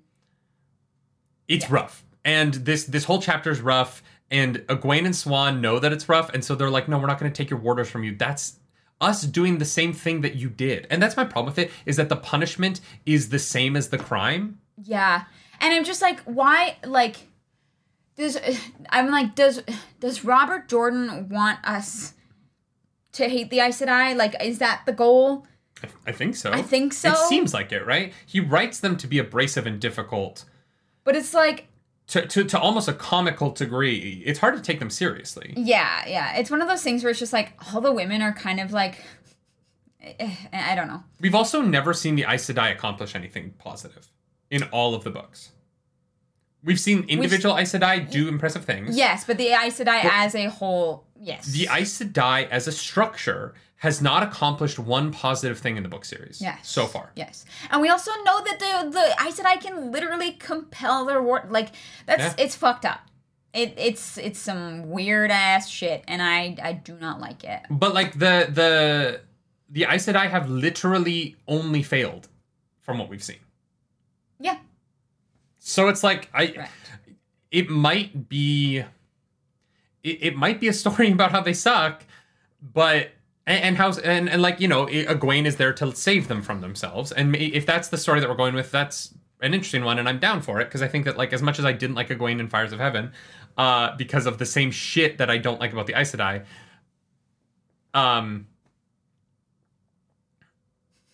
sorry, I just read that comment. Main Street Lamplighter. I like that name. Thank you for that. Is that a The Boys reference? The Aes Sedai are as bad as annoying edgelord fans say the Jedi are.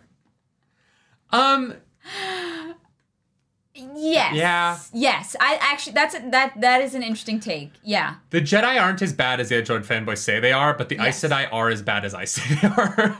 Yes.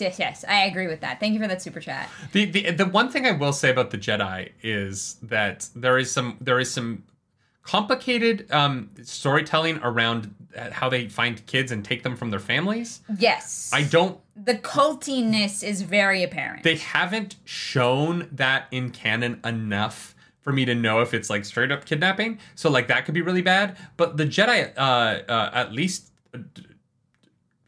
don't have consent issues when they're adults. Yeah.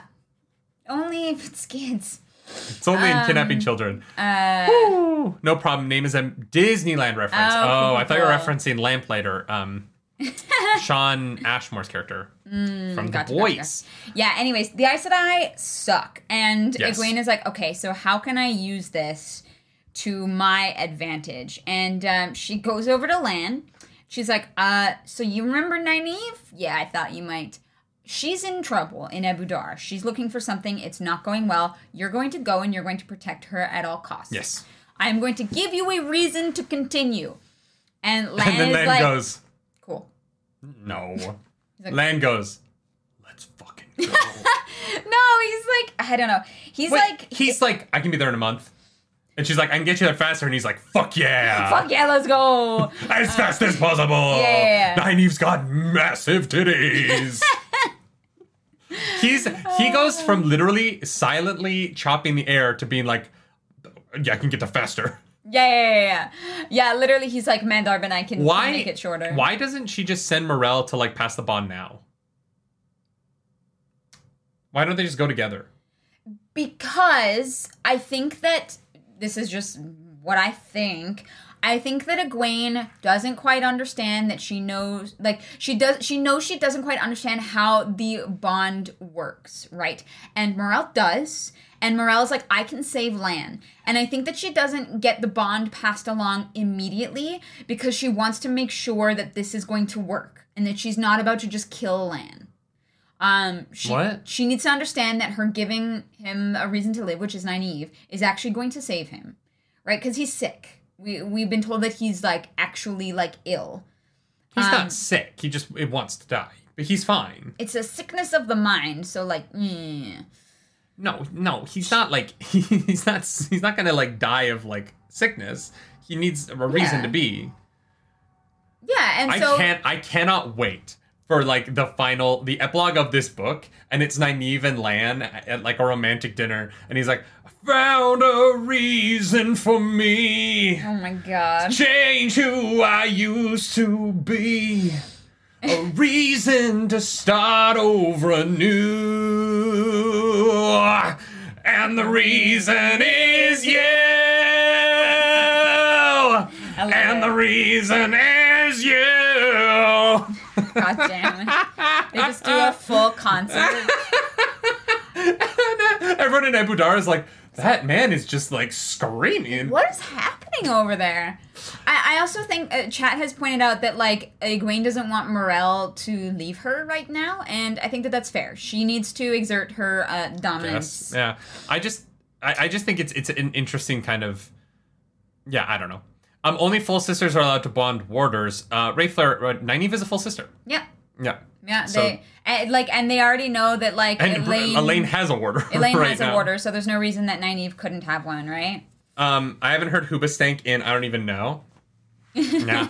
They were playing at Disney at Epcot when we were there, and we didn't go see them, and I'm actually kind of sad about it. Sorry. I wish we'd gone and seen Hoobastank play. Yeah. Don't be so loud. Sorry, Mr. Wrangler. Sorry. Yeah. Have you met me? Yeah, that's never gonna change. I'm warning you at this moment. Yeah, it's complicated, but it is what it is. Mm-hmm. And so they go back to the group. And I do love that, like, the Gaiden are, the other warders are, like, already packing up.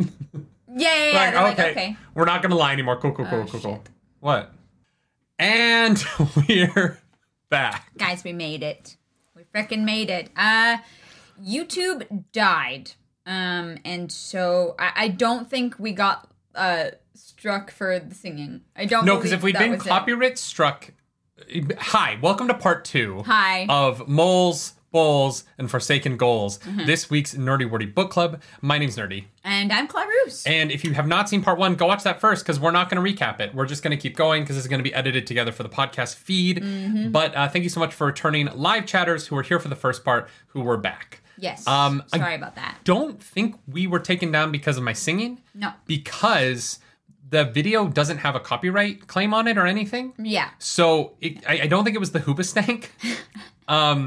But I'm not going to test that theory. Yeah. We're not gonna push it. We kind of got right up to the end of the Egwene storyline from this week. Except to say that she calls in Shariam and the others of Shariam's party to also swear fealty to her. And that's kind of the end of it. We don't see what happens with them, but I'm assuming we'll pick up with that next week. Yeah. Egwene is like, hey, stop teaching Nicola. Stop giving her extra private lessons. Oh, yeah, that happens, yeah. Sends them away, makes them swear fealty so that she doesn't take away their warders. Crazy. Yeah. So I feel like that pretty much sums up all of that.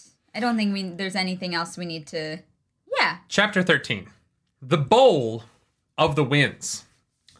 We know. No, we missed the end of Halima. Oh my yes, god. yes. Yeah. Halima gives good massages. Chapter 13. The Bowl of the Winds. Yeah, nothing to talk about there. Halima, huh? Yeah. Methany, thank you for that super chat. Thank you. Sammy, thank you for welcoming us back. Kyrene welcomes you back. We appreciate it. We're Appreciate glad to be here because, God, getting cut off in the middle like that was very sad. Jonathan O'Neill says, be careful with your shirt. Yeah. It's exactly where it's supposed to be. Where it needs to be. Thank you so much for that super chat, Methany. That is very kind of you. So, yeah, no, Halima is giving good massages because Egwene is not sleeping enough, so she's getting headaches. Who else does that? Yeah, but Halima is definitely causing the headaches. No, I don't believe that. Oh, yeah. No. They started after Halima arrived. She literally mentions when they started. Yes, but also they started when Moghedien escaped, which is when her headaches... they started after Moghedien escaped, right? Mm-hmm. I think it's stress. I think she's jumping on an opportunity that has presented itself, but I don't think that Halima is like weaving headaches into her. I don't think that. I literally think she's having headaches because Moghedien escaped and her life is kind of falling apart. Unless like Halima is trying to like compulse her. I think that you're trying to make it too complicated. You know what I mean? Like, I think that you're adding layers there that I think don't need to be there. Maybe. Like, the story as laid out makes enough sense explicit. Like, it doesn't have to be anything else. It can be, But it doesn't need to be. Yeah. Egwene is not letting herself sleep, and so she's getting headaches. That's life. I have that same problem, right? Yeah, it just seems very convenient. That's all. Sanders, thank you so much for that. Colonel Sanders. Let's go. Thank you for resubbing. As they messed up in raising Egwene. Here's the thing. But like the book explains why she has headaches, and they're valid reasons. Like, why would you need to add another thing? Halima. I am suspicious. I think that Halima's been waiting for a way in, and this was the way in. I think Halima fabricated a way in. Why? Why not? She's Forsaken. No. But why do you think that there's like this added element here when the book tells you why she has headaches? Because if Halima has influence over the Amyrlin seat, they're all fucked. Sure. That makes sense for Halima. I'm not disagreeing with that. I'm saying, why do you think that what the book is explicitly telling you that makes sense isn't true? Because it's a very convenient cover-up. But it's not convenient. It is very convenient for Halima. What do you mean? That Egwene just suddenly now gets headaches after, like... Because things are getting harder. Yeah, Halima creates an in for herself. I know, but my point is, like, the reason why she's having headaches that is explicitly stated in the text makes sense. Yes, and so Egwene is not suspicious of it, but we should be. I just disagree with that. I think that Halima is finding a way into the situation because she has headaches. She sees her opportunity, right? But I don't think that Halima... I think Halima is careful enough and doesn't need to move any faster than she already is. That, like, why would she risk it? What do you mean? Why do you mean? Why would she not risk it? Because she's already hasn't, and she has Delana. Influence over the Amyrlin. If she can start compelling Egwene, they're fucked. But like with the, do you think she's compelling her with the power? Yeah, because they can't feel men channeling, right? Nobody can feel the power. Halima can do whatever the fuck Halima wants. I don't know. I don't buy it. Nah, it's too convenient. It's too convenient. I don't. I'm calling it right now. I don't like that idea at all. I think I would be really disappointed if that's what this is. Why? It makes total sense. Because then, like, then it's just okay. Then this just becomes a compulsion game, and that is boring conflict to me.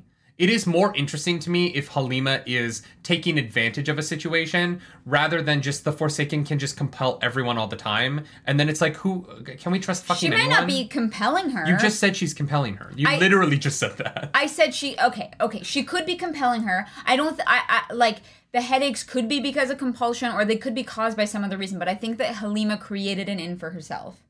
Compulsion is one idea, but I think that Halima definitely created the in for herself so that she can have influence here because, you know, Delana is far enough down the ladder that she will only have a limited amount of use. Yeah, maybe. That's fine. It's fine. You know what I mean? Like, okay, right. She's giving her headaches.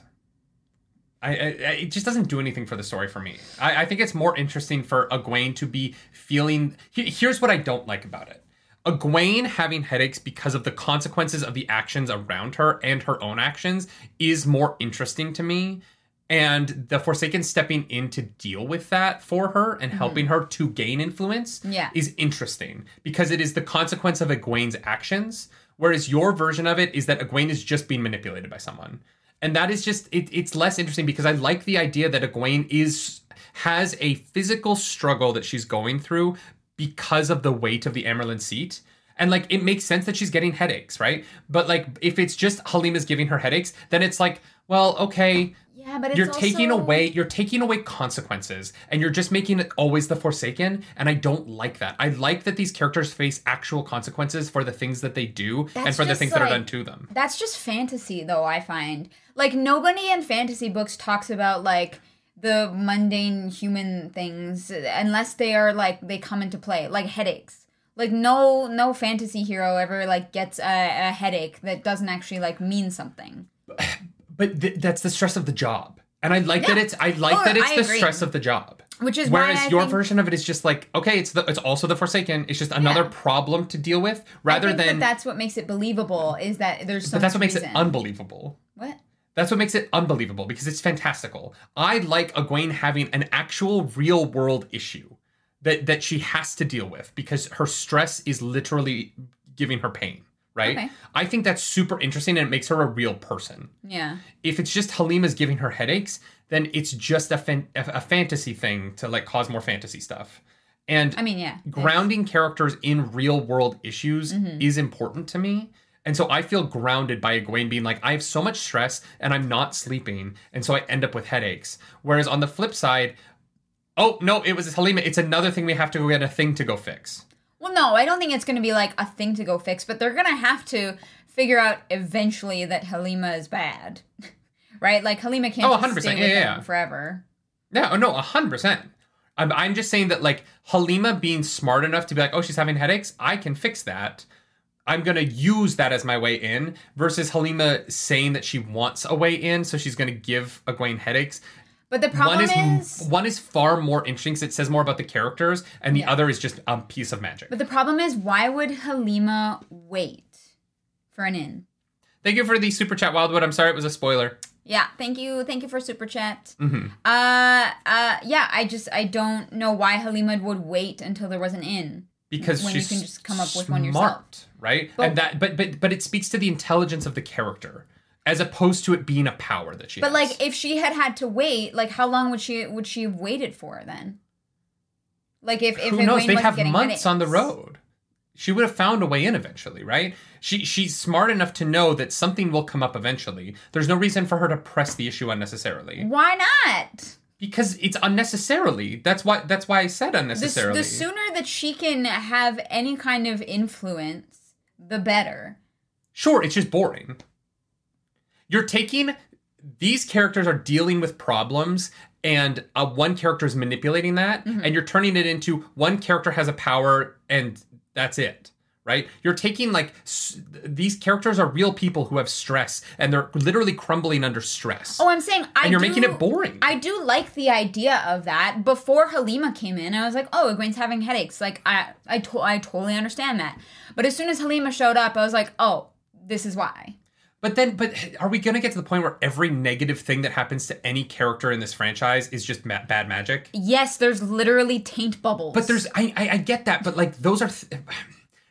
that you start to lose grounding, right? And I want this series has felt so grounded so far. And so if we start to get to this point where every problem is just Forsaken doing shit that people don't understand because the magic system just continues to not make sense, that spirals out, right? And then you lose you lose the humanity of these characters, and, like, the humanity of her just being stressed out and not sleeping is a very grounding thing for this character who's in this very lofty position. Yeah, I just think it tells a story about the weight of the Amyrlin seat and the stole of the Amyrlin seat. Yeah. That if it's just Halima's giving her headaches, you're taking away the storytelling of the Amyrlin seat has a burden.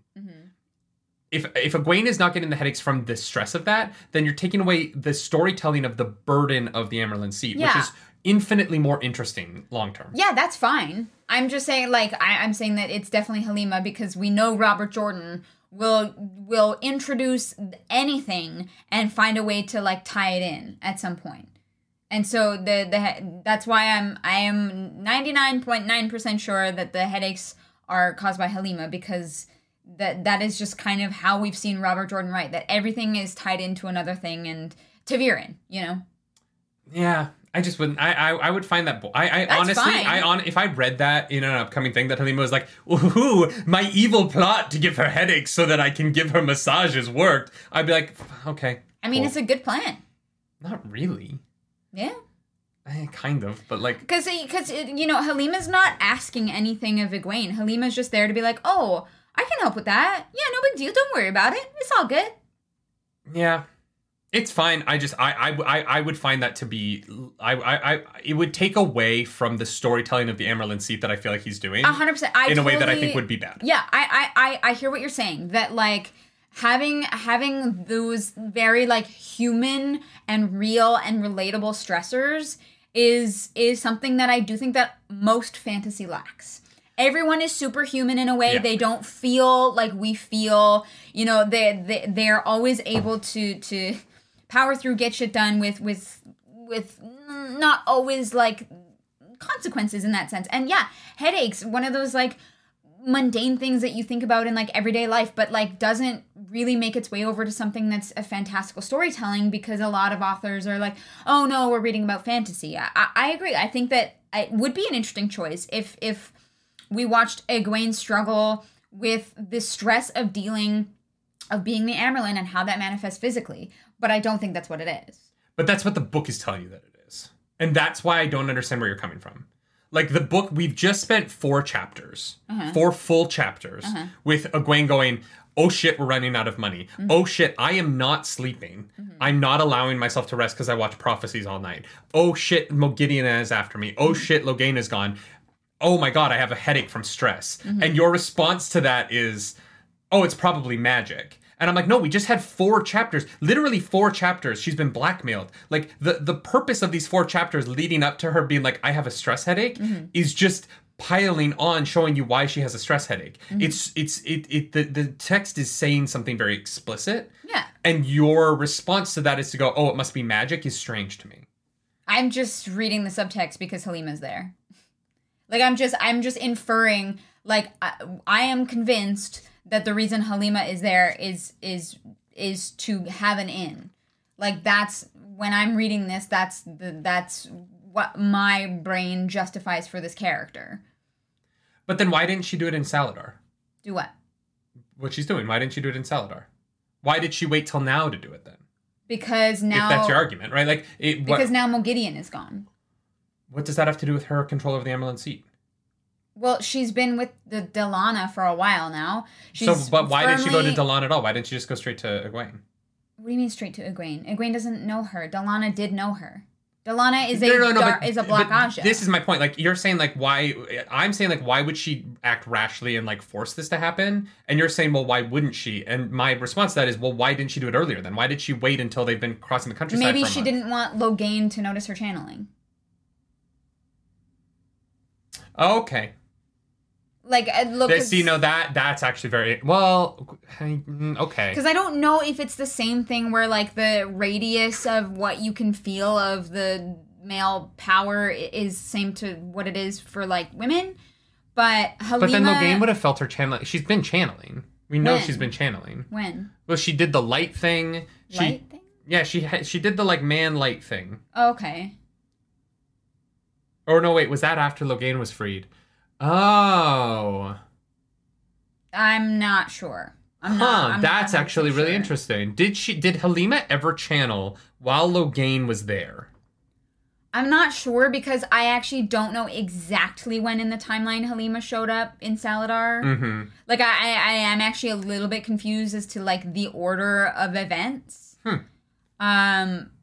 But yeah, I mean, Logain not being there is a positive and a negative, I think, for Egwene in 2 different ways. Yeah, that is actually the more interesting conversation, right? Is like, now she is free to do things now that she wouldn't have been if Logain can feel channeling. But I don't know how far away Logain can feel channeling. I don't know. Also, I don't know if Logain could have felt channeling while he was shielded. No, or while he was severed. No, well, maybe not when he was severed, but he's been healed for a while now. Yeah, but he was shielded. He was never free. I don't know if when you're shielded you can feel people using the power. I actually That's have no an interesting idea. question. Well, I'm sure we will find that out at some point. We'll see. Who knows? Yeah. All right, chapter 13, finally. She channeled at Matt. Oh, Seamus is right. No, she did channel at Matt. And Sonic Sean. Yeah, so she did channel at Matt, and Logain didn't notice. So that does... What? Logain wasn't there? Yeah, but he was in the proximity of it. Logain was? Yeah, he would have been in his house, right? His house? Yeah. No, they channeled at Matt when they were, like, traveling. No, but Halima channeled at Matt in camp, in Saladar. Was that in camp? I thought they were, like, traveling between... Halima and Matt were never together outside of Saladar. Matt had already left when Halima left Saladar, right? So it was that night when she's like dancing. Oh, but Logain was severed at that point. He didn't have the one power at that point. No, he was shielded at that point. He was not severed.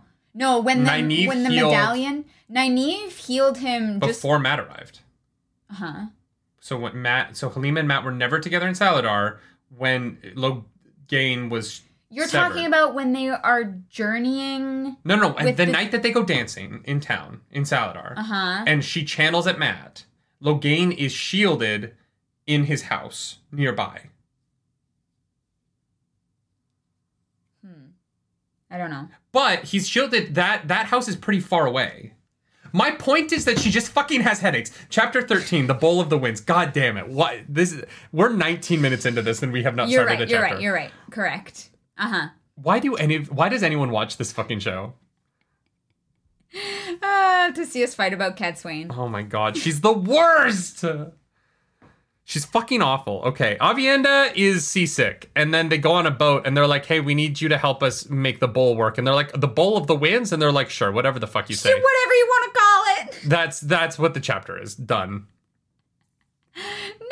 No, there was some good shit in this chapter. This chapter was so long, and not a goddamn thing happened. It definitely did not to be as long as it needed to be, but... I love having Aviendha's perspective again, because it fucking cracks me up. My favorite thing is when Nynaeve self-burns herself, and Aviendha thinks it's hilarious, and Nynaeve is like, why are you laughing at me? I think I actually screenshotted that, because she's like... it was so good. It was Nynaeve so says, fucking you know good. how afraid they are that Aes Sedai will channel, haul them all off to the tower. It is known most can channel. Only a ninny thinks she can threaten people, Elaine, and still get anywhere. Aviendha burst out laughing. By the startled look Nynaeve gave her, she did not see the joke she had made on herself. Nynaeve, you fucking bully. No, it was so good. I fucking loved that moment. It was my favorite. I love getting Aiel perspective, especially Aviendha. Like, it's one of my absolute favorite parts of these books. I don't know why. I find the Aiel amazing. Yeah, it's because you also have a bizarre sense of humor. Thank you. I appreciate that. You do. You make me laugh like crazy, and I love you for it. Thank you. But you find some really weird things hilarious. Thank you. And you don't like normal jokes. It's very strange. Normal jokes? What do you mean normal jokes? If I hear Aviendha say, there's no land anywhere one more time, I'm gonna lose my shit. Hey, she's not feeling well, okay? Oh my god. She's not feeling well. Also, she's the one who's like, hey guys, maybe we should use Matt. I know. Thank God someone was like, hey, that guy who's really lucky. Yeah, use the resources at our disposal because we're not fucking getting anywhere. I'm like, yeah, I can't believe it took you that long to think of this, guys. I'm not gonna lie. This Ebu Dar plot line... You never lie, so... is going on. It is. It is, yes. And it just keeps getting more like, now there's just too many people there, and I don't remember any of their names. But let's get into it. So they go to the Windfinders, and they're like, we know that you guys can channel, and the Windfinders like, fuck, come on up. And then they're like, hey, do you guys work for the Coromor? And they're like, I don't know, do you? And they're like, we don't know either. No one really wants to work for anybody in this world, even though... Nobody knows. There's prophecies that say we're all literally going to burn in hell. Yes. They make a bargain that they're going to use the bowl together. Yeah, I mean, we meet some like interesting characters. Obviously, they reveal that they know about the Windfinders.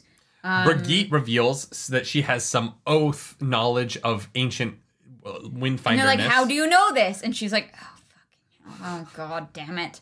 And Aviendha is still very confused about her, which I love. I think that's amazing. Also, Elaine is like, we're going to have to talk about Rand. And Aviendha in her head is like, yeah, I mean, obviously, how the fuck do we have, how do you think we're going to deal with him if we don't talk about him? Yes. I can't wait for that conversation. I hope it's from Aviendha's point of view. Me too. I hope it's not from Elaine's point of view. Yes, me too. Mm-hmm. I love Aviendha so much. But yeah, this chapter was very long, and it was mostly describing what it's like to ride a boat. Yeah, and also that Nynaeve can't have a civil conversation with anybody. Yeah, Nynaeve is terrible. She gets onto the Windfinders boat and she just starts making demands and shit. And I'm like, Nynaeve, calm the fuck down. I know. I'm like, you just need to I found that frustrating. I felt like Nynaeve knew what they were going there for, and she behaves terribly again. And I'm like, girl, I know. Come on. Lan needs to show up and give her like a proper spanking. Yes. Because apparently that's how you have character growth. That's how you. Yes, exactly. Character growth, spanking. Spanking. Yeah. Yeah, but that's the chapter. I was like, is there anything else that happened? There's not really. We get a name for the bowl, which like is cool, I guess. Okay, but it's also like the Bowl of the Winds. Whoa. It sounds like an item from a Legend of Zelda game. Next chapter is Matt. So that's fun. Chapter 14, White Plumes. Matt is he's gambling, as he's known to do, and he bets on Oliver and Wind, and they win because Oliver is real good. And Matt knows horseflesh. He knows horseflesh. I wish he would stop saying horseflesh, but here we are. Every time I read horseflesh, I'm like, I don't like this. Yes. I also absolutely despise Matt's way of thinking about women. I Go on. I really hate it. There's like when he runs into Teslin and Jolene or whatever, he's like, oh, thank God that girl's covered up. I don't want to see that. And I was like, bro, because she's like too skinny. So he's like, oh, thank God she's covered because gross. And I was like, okay, sure. Oh, that's not what I got out of that at all. He also calls women specimens. Oh yeah, that's weird. Which I'm like, nope. My thing with the Teslin thing, I thought he was saying that she's Domani, and so he expects her to be wearing less, and he doesn't want to be attracted to her because he's Aes Sedai, so he's glad that she was covered up. No, he says that she's so skinny, it looks like she only eats brambles, and thank God he can't see her skinny shape. I misread that. I thought he was saying that he was attracted to her and he didn't want to see her because she's Aes Sedai and he doesn't want to be attracted to Aes Sedai. I mean, he doesn't. Yes, but he's kind of the worst. To be honest, I don't like reading his chapters about when he's interacting with women. I think that is fair. I think that like that's where the his reputation as being like a frat boy comes from. Sure, I mean, look, he fucks, right? And he gets around. That's fine. People are saying they read it like I did. I'm sure I can find it. Can we pull it up? Can we find that quickly? Because I'm curious. I didn't get. Let's talk through 14 while you find it. Mm-hmm. So he sees the woman who tried to kill him in Rand. Yes, in that barn across the way. Which I'm in glad. That barn. Yeah, in the barn, she tried to kill him with the dagger. Yeah. Which I'm glad that they were, like, very explicit on who it was, because at first I thought it was Eludra, and I don't know why. I was like, oh, a barn. Maybe it's the... Yeah. And so Matt follows her, and in following her, he buys a ring that has a fox on it, which makes sense, because he has a fox medallion. See? He likes foxes. His luck. He's a fox girl, for sure. And he follows her all the way to Jaichim Caridin. I don't know how to pronounce that. Guys, I don't know how to pronounce Jaichim Caridin, but that's how I'm going to say it. I think that's it. And she goes in, and she's welcomed like a friend. Mm-hmm. Like a friend. That is definitely concerning. It should be in chapter 16, I think. Yeah. Here, you talk about what I just talked about, and I'll look. I mean, we'll keep passing it off. There's not much to like... I think I'm on the page. Oh, you lost the page. Never mind. I found it again. Yeah, I mean, look, we know Caridin is a dark friend, so him having other dark friends is not, surprising. Like, I wasn't shocked by that. I was shocked that Samael showed up. Mm-hmm. I was actually very surprised by that. Wasn't expecting it. But they recognize Matt. They see him outside. And so now they know that Matt is in the city, which definitely going to be a problem. Mm-hmm. Yeah. I can find it. She looks scrawny as an old bramble. It looked as if she ate brambles for breakfast. Yes. That's not about her being attractive, though. No, he says... I don't know. I did not read it the way that you did. Like, he says that she's skinny, but he doesn't, like, say she's ugly. He's grateful that she is covered from wrist to chin. She looks scrawny as an old bramble. So yes, she's so skinny that he's grateful that she's covered up.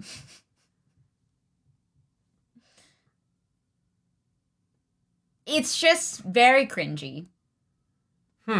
Like, he's like... Oh, see, there's two women described in this, and he finds the first... I see where I messed up. No, you're right. You're right. Yeah, the one woman, he's like, oh, she's kind of cute, but she's an Aes Sedai, so no. Yeah, the other one, ew, gross, I'm glad I don't have to look at her. Like, I was like, okay. Just because they're both slender, I think that I just... No, you're fine. I misread it. No, you're 100% right. No, Matt is a little bit of a misogynist. Yeah, a little bit. But also, like, all of the men are misogynists, and all of the women are like radical feminists in this world. So it's like, honestly, you're not wrong. Men and women are pushed so far apart in this world that it's like they don't meet in the middle on almost anything. Yeah, except Halima. Well, that's complicated. Yes. So Samael shows up, and is that where we are? Well, because nothing else really happens. Oh, chapter 15. No, you're right. Yeah, the conversation with Well, before that, Millie and Carradine are talking. Yeah. And Carradine's like, you need to do more, and she's like, it's hard. It's a fucking city. Yeah. And I like this because we were watching Andor on Wednesday, and there was a moment where I was like, they're really gonna find him in like this giant city. Like, I hate when stories are like, he's got to be down in. Well, we're gonna send a few people into a fucking city and we're gonna find it. And I'm like, they don't have Google Maps. Like, how are they gonna find anything? Oh yeah, 100%. And so her being like, it takes time. Yeah. I was like, thank you. You can't just find shit. Yeah, no, she's absolutely correct. Yeah. Maybe how she's spending the money that he's giving her is not always 100% useful, but that's fair. Okay. That, you know what? That is definitely fair. Yeah. And so while they're having this conversation, Carradine does not want her to see that he has a reaction to something he says. So he turns to the window, but then everything like stops, and so he turns back around and boom, Forsaken. Samael, let's fucking go. Sammy B. Samael is back, baby. He is not an Ilian at all. He is here in Ebudar. And he is, I'm assuming, looking for the... Oh, I thought he just traveled. What? I don't know. I thought he just, like, appeared. I figured he was still in Ilion, but, like, just came to... I don't know. Well, no, he closes the gateway behind him. Yeah, no, you know. I did not... Wait, yeah, traveling... Yeah, he's in Ebudar all of a sudden. Yeah. What? But he's not still in Ilion. He's been in Ilion this whole time. He just, like, traveled just now, right? Yeah. Yeah. But he's not in Ilion now. Yeah. He's in Ebudar right now. Sorry, you made it sound like he's like moving home bases. And No. I just mean he's like physically he has physically left Ilion to have this conversation. Yeah. Yes. Yeah. And so he's like, do what I told you. And Jaikim Carradine is like, I'm on it. Cool. Yeah, basically. That's what happens. We find out that his sister, Jaikim Carradine's sister, is dead. One of his sisters has been eaten by the Trollocs. Many of them are dead at this point. And that he used to be a Lanfear's boy, but now he's Samael's boy. Oh, and I think a Shamael was mentioned as well. Oh, maybe it was a he was a Shamael's boy, and now he's Samael's boy, because a Shamael is dead. He's gone. Thankfully. So it's our first appearance of Samael in this book. He came in and said some things. Yeah, not much happened. I was kind of surprised at how little purpose his visit had. Mm-hmm. Like, is Samael bored? Do you just need something to do? I guess. I don't know. I think all the Forsaken right now are keeping their eyes on Ebudar because they all know that there's a stash here. All of them. Well, maybe not all of them, but like we know that Moghedien thinks that there's a stash there. We know that Samael thinks that there's a stash here. And so they all seem to be very on top of the whole, like... Oh, yeah, 100%. Bowl situation. It's just, for this to be his first appearance in this book, the book where I think he's gonna die. Yeah, like, I think that the fight in Ilion is the end of this book, right? Mm-hmm. Maybe. Who knows at this point? But Yeah. I think that, like, I was just kind of hoping he would show up and it would have a little bit more weight. But he kind of showed up and was like, are you guys talking about what you need to be doing here? Well, I'm going to show up and tell you to do it too. And I was like, oh, okay. Yeah, that's what you're saying, what Jaichim Sheridan was just saying. That's that's a repeat of the conversation we're having. Yeah. And I was just like, I felt like it was a weird, like, introduction of him to this book because he's been gone for so long. Mm-hmm. Like, we haven't seen Samael in so long. He hasn't been in this book yet. And the introduction to him was just kind of like, I'm a mean middle manager. Don't forget about me. I was like, okay, yeah, cool. Don't you? What is interesting, though, is he leaves. And then Jaichim Sheridan is like, fuck that guy. Bring me Nynaeve Elaine. Yeah, basically. You know what? I'm not listening to Samael anymore. Bring me Nynaeve Elaine. And I was like, oh, wow, okay. You're going to die for this. Cool. This is going to go terribly. These are decisions. Good luck. Good luck with killed. that. Oh, shoot. My phone was like half open in my lap. Were you typing random things? It was just like random like pop-ups. And I was like, I thought it was on my notes page. But yeah, so Matt's like, oh shit, well, I'm gonna have to go tell Elaine and... No, we're not there yet. We're not? No. Two very important things have happened in this chapter that we need to mention before we get out of here. Okay. Jaichim Sheridan has seen Matt he's like, that's Matt Cawthon. Yeah, we said that.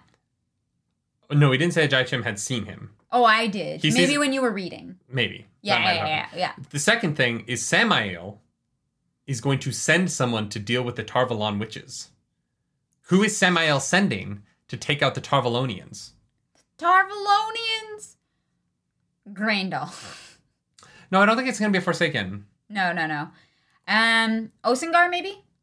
Ooh. Well, no, he's another Forsaken. So not really, though. He's like a lesser Forsaken. Slayer. I don't know.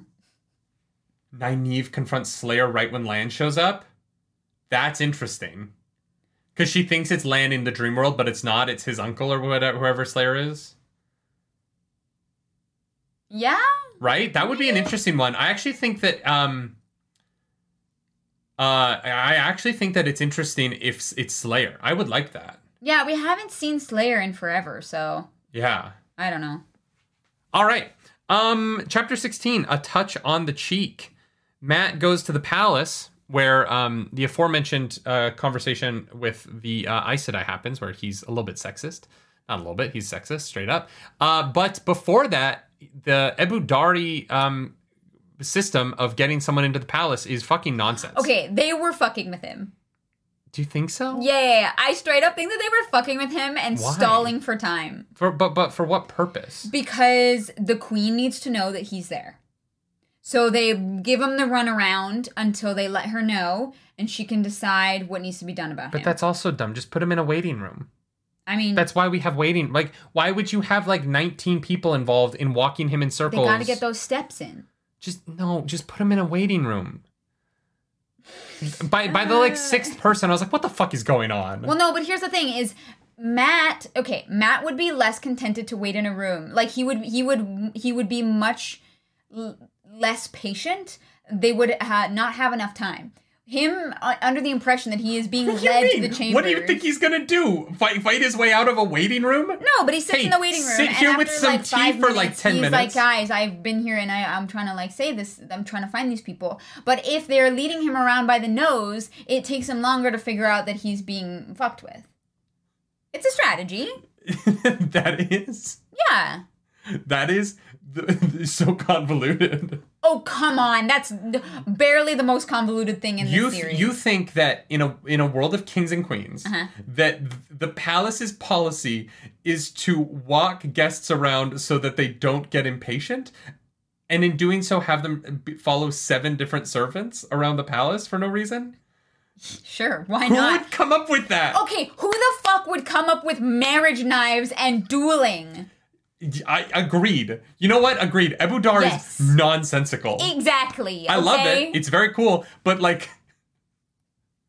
Exactly. Thank you. There's Point taken. There's no way that Abu Dar could exist, right? Because so many people get murdered in the street so often, their society would collapse. I know. How do they have enough people to like work all the it just jobs? it doesn't make any sense. But like it, they just straight up murder each other all the time. And then when we get to, so Matt gets summoned to Thailand, and her son comes in and is like, yeah, just killed that guy. Oops. Now I'm gonna have to go apologize to his widow. And his mom is like, don't fuck her. Yeah. Apologize to her, but don't fuck her. And I'm like, because then what? you have to kill her brothers, and that's just really annoying. Matt. What the fuck? Matt got an escape room challenge. But Matt, this is just a normal room. Bet. Thank you for that super chat, Father Jerusalem. Thank you for that super chat. By the time he's passed off like the fourth time, I was kind of like, this is funny, but it's not. Oh, it's fun because it's funny, but I was like, what the fuck is happening right now? Yeah. And then they don't even take him to the right Aes Sedai. They end up with Teslin and all. And so Jolene and Teslin fully like accost him and grab him by the scruff of his neck. And then they start to like pull him, and I'm like, what is Yes. What is happening right now? Uh-huh. What did they think was going to be the end result of this? Did they think that they were going to tie him up and put him in a cart to the White Tower? Like, did they think they were going to kidnap someone out of a hallway in the Queen's palace? Yes, they're Aes Sedai. They think they can literally do anything. They can't. He has the head medallion. The Fox medallion? Yeah. They don't know that. I don't think that those two know that. No, but the other two do, and they're grabbing him on the other side. I was like, just what? He's like, there's enough of me to go around. This scene felt like... It was hilarious. It felt like American Pie. It felt like I was suddenly in an American Pie movie. Like I was like, oh, a like 15-year-old boy wrote this, who was like, oh yeah, and then 4 women come up and start grabbing at him and pulling him at him in different directions. But he smiles at them and gets them all hot and flustered because he's got the best smile. And I was like, yeah. Mm-hmm. Stop fucking grabbing him. Let him go. Jesus Christ. Poor guy. Anyways, yeah, they are, I don't know. They're insufferable, and then the servant comes up and is like, the Queen has to see you. And I said I leave, and he's like, oh, thank you for saving me. I doubt the Queen wants to see me, but that was a good lie. And she's like, oh no, I don't fucking lie. Get your ass in there. My head is not worth it. I really liked that. As much as I thought the whole scene with the Aes Sedai felt very childish, from the moment the Queen is mentioned to the end of this chapter, incredible. Mm-hmm. Queen Tylin, I fucking hate. I fucking hate that Tylin and Teslin are in the same building right now.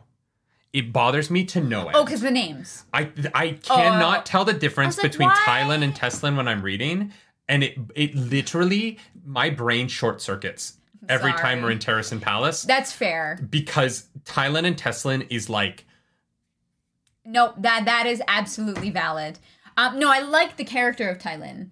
Oh, Queen Tylin? Fucking awesome. Okay. Teslin, I do not like her at all. Yes. The fact that they have the same fucking name next to each other in all these sentences, I feel like I'm getting punched in the brain. Morel and Murillo. Murillo. Who the... Why? Why is her name Murillo? I don't know. Oh my god. Like, I'm like, I can't. Please. And then there's Sulin, Salami, and Solandi. And I'm like, fuck off. Dynasty.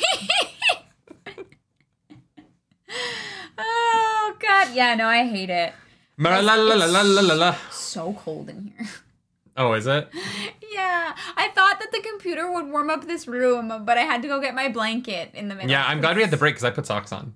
I put socks on too. Yeah. The problem is it's not cold every day, so we can't turn our heat on yet. Anyway, my rant about the Tylin Teslin thing for this week is over. Tylin wants to bone Matt so hard. Yeah, Matt's like, okay, gotta write a letter, and she's like, yeah. We just got a letter.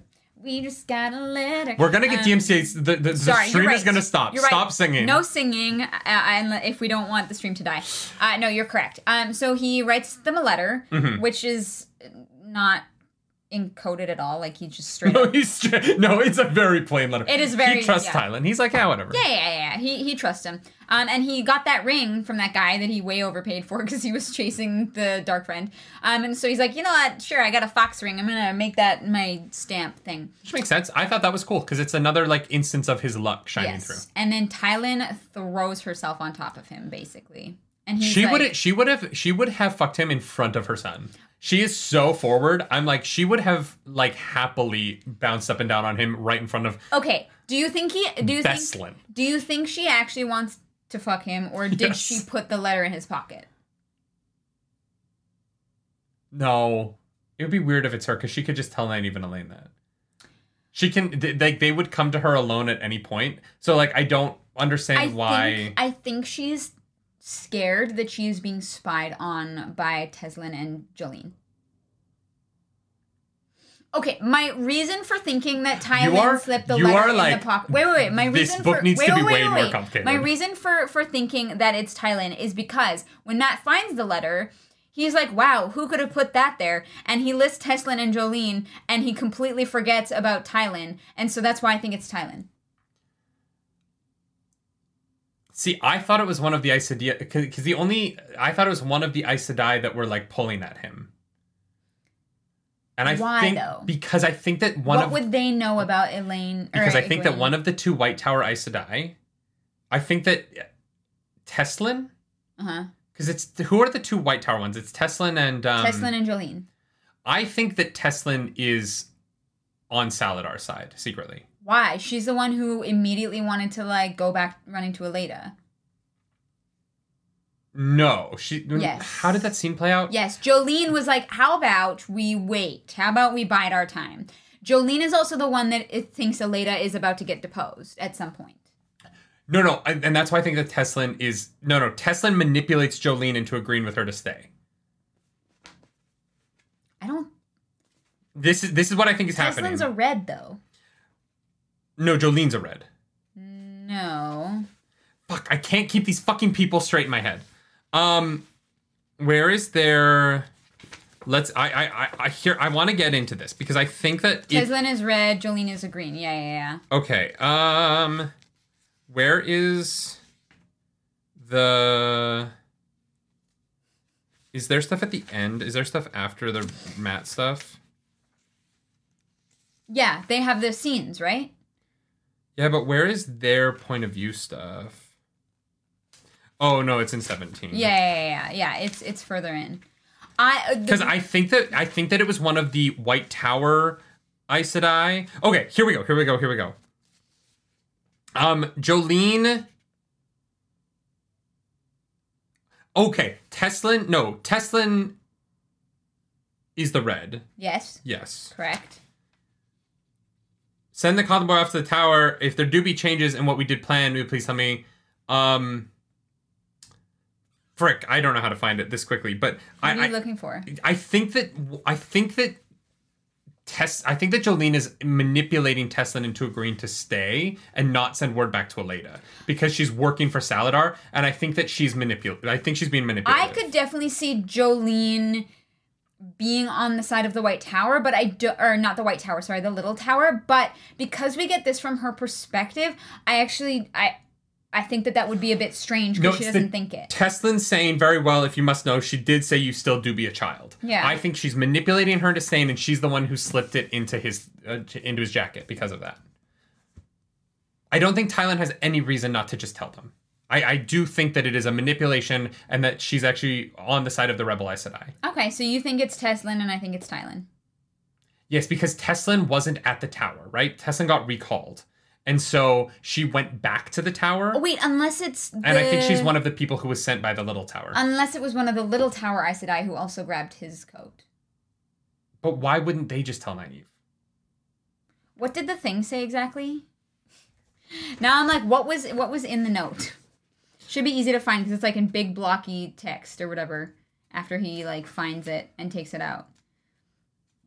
Excuse me. Elaine and Nynaeve are pushing too far. Remind them they are still in danger from the tower. Warn them to be careful or they will be kneeling to ask Eleda's pardon yet.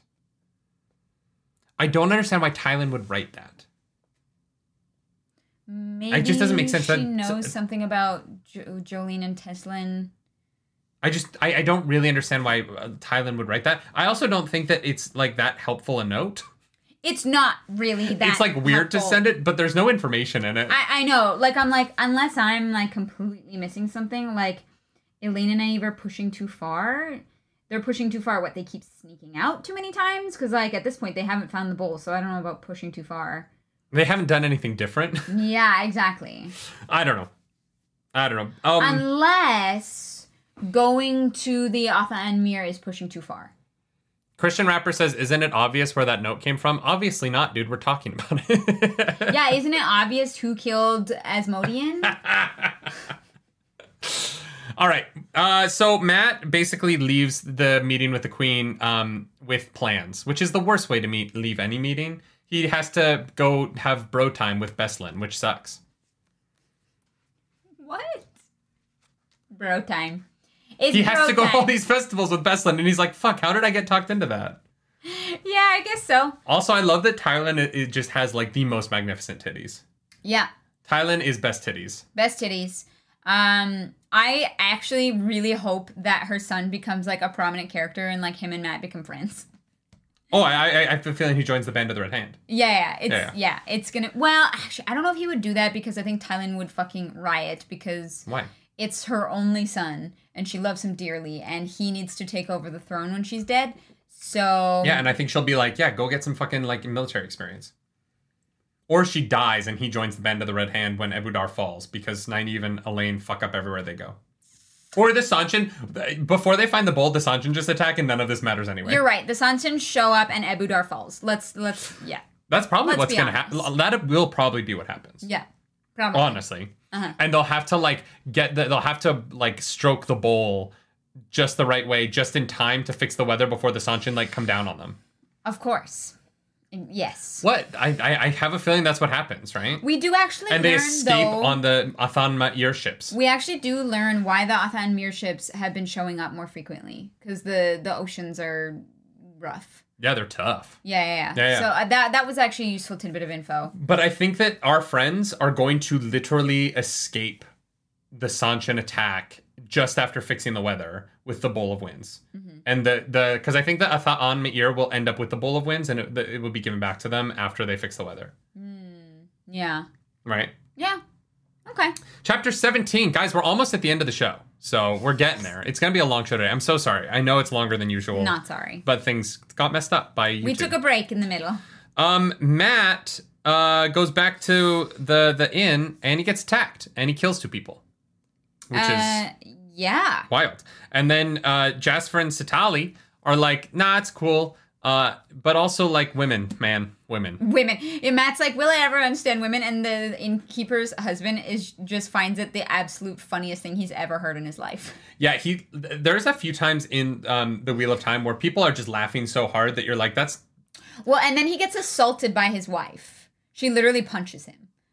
So Ebu Dar is just... It's better than her stabbing him, so, like, for Ebu Dar, it's not that bad. Sure, it is better than her stabbing him, I guess. Yeah, also, I like that Matt is like, God, Oliver won't stop pinching butts. Yes. Oliver's going to be a problem. He's like, must be picking it up from the guys here. I don't think he is. No? No, because Brigitte's going to realize who he is, and she's going to snap him into shape. She's going to get him good. Whipped into shape? Brigitte style? Yeah. Yeah, I'd get whipped into shape by Brigitte. That sounds great. Okay, Oliver is a child, so we'll wait until he's 18, okay? We talked about the Jolene and Teslin scene already. Yes, we did. They ultimately decide we're just gonna chill. Whatever. I honestly think that, I know you think that Teslin, sorry, couldn't remember which one it was for a second. I hate that they're so close to each other. Mm-hmm. I know you think Teslin is working for the little tower, but my prediction is actually that Jolene and Teslin join the little tower. They're like, yeah, Leda, she's fucked. I don't think she's working for them, but I think that she's supporting them secretly. Because I think Teslin could be the first, like, red that comes over and maybe, like, has to, like, choose a new Aja or something like that because the Reds You think they're going to get rid of the Reds forever? Yep. I guess they have to, right? Because if the Reds' whole thing is... Now. Well, but also if the Reds' whole thing is... Stealing men. Stealing men, you're not allowed to do that right now. Yeah. So there literally isn't a reason to have a Red. Yep. And then we cut over to... Thalion and Ispin. Which is too close to failing. Please, for the love of God, have mercy on us, Robert Jordan. And these two are Aes Sedai who work for Megideon. So they're like, can they kill a woman? We haven't heard from Megideon in a while. All right, let's go get Nynaeve. Yeah, literally. If we give her Nynaeve, she will be less upset that we haven't found the Terangrials. All right. Do we even need to talk about chapter 18? I feel like we did it for 40 minutes of the game, but let's do it again. We'll touch on it. We'll try to keep it a little more civil this time. I will not promise that. Rand is chilling with the clan chiefs, and he's making Marana kneel and pour tea to try and convince them that he's not under her thumb. And they're not convinced, which the Aiel are, they're a bold people. I think they're just not being hasty, but yeah. So Berlain shows up and is like, yo, how dare you send me home? Yeah, because she wants influence. She's like, She wants that D. No. Parents? Yes. Oh, yeah, she wants parents. No, but yes. But I don't think that's what this is about. I think that this is... I believe her when she says, if I go home and I sit in Mayene through all this, you will forget about me. Yeah. And don't I can't... You... Sorry, we can't sing anymore. I do not want to lose influence with you because I don't want you to make a deal with someone else for Mayene at a later date. Yeah. And I thought that this was like Fair. really smart statescraft. And I don't love Berlain because I'm like, just get off Perrin's dick, like literally, just please, stop. Dear God. But I thought that her attitude in this scene was good, and I actually really liked her here. Yeah, 1,000%. It made total sense. Right? She's had to do whatever she needs to keep Mayene independent and afloat. And I think being closer to the Dragon Reborn is the way to do that in these moments, right? Yeah. And just when you think this scene might go somewhere good, a tornado of terror shows up. This scene was fucking brilliant, and I will fight you on that. Cadsuane shows up, and she's rude, and she sucks, and she is mean, and she's arrogant, and she is... Sorry, I'm going to fix that. Cadsuane shows up, and she is tactical, and she is calculating, and she's Oh, that's what we're calling being observing. rude and disrespectful now. Yeah. So when I'm rude to you, I'll just be like, no, I'm being tactical. You're never rude to me, so we don't have that problem. Fuck, that's true. Look, okay. Damn it. I agree. She is an asshole in this scene. I understand why. Why? I don't understand. Literally told I know, but I don't buy it. Blue, thank you you for that. Super chat. The slander. Right? Look, I think that she is measuring up Rand in this scene. That's a really bad way to start an interaction with someone that you want to work with. Look, good first impressions in the Wheel of Time are not the same as good first impressions in our world. Why? Why would they be different? I don't know why. It's just what it is. People have a respect for others who walk into the room like they own it, okay?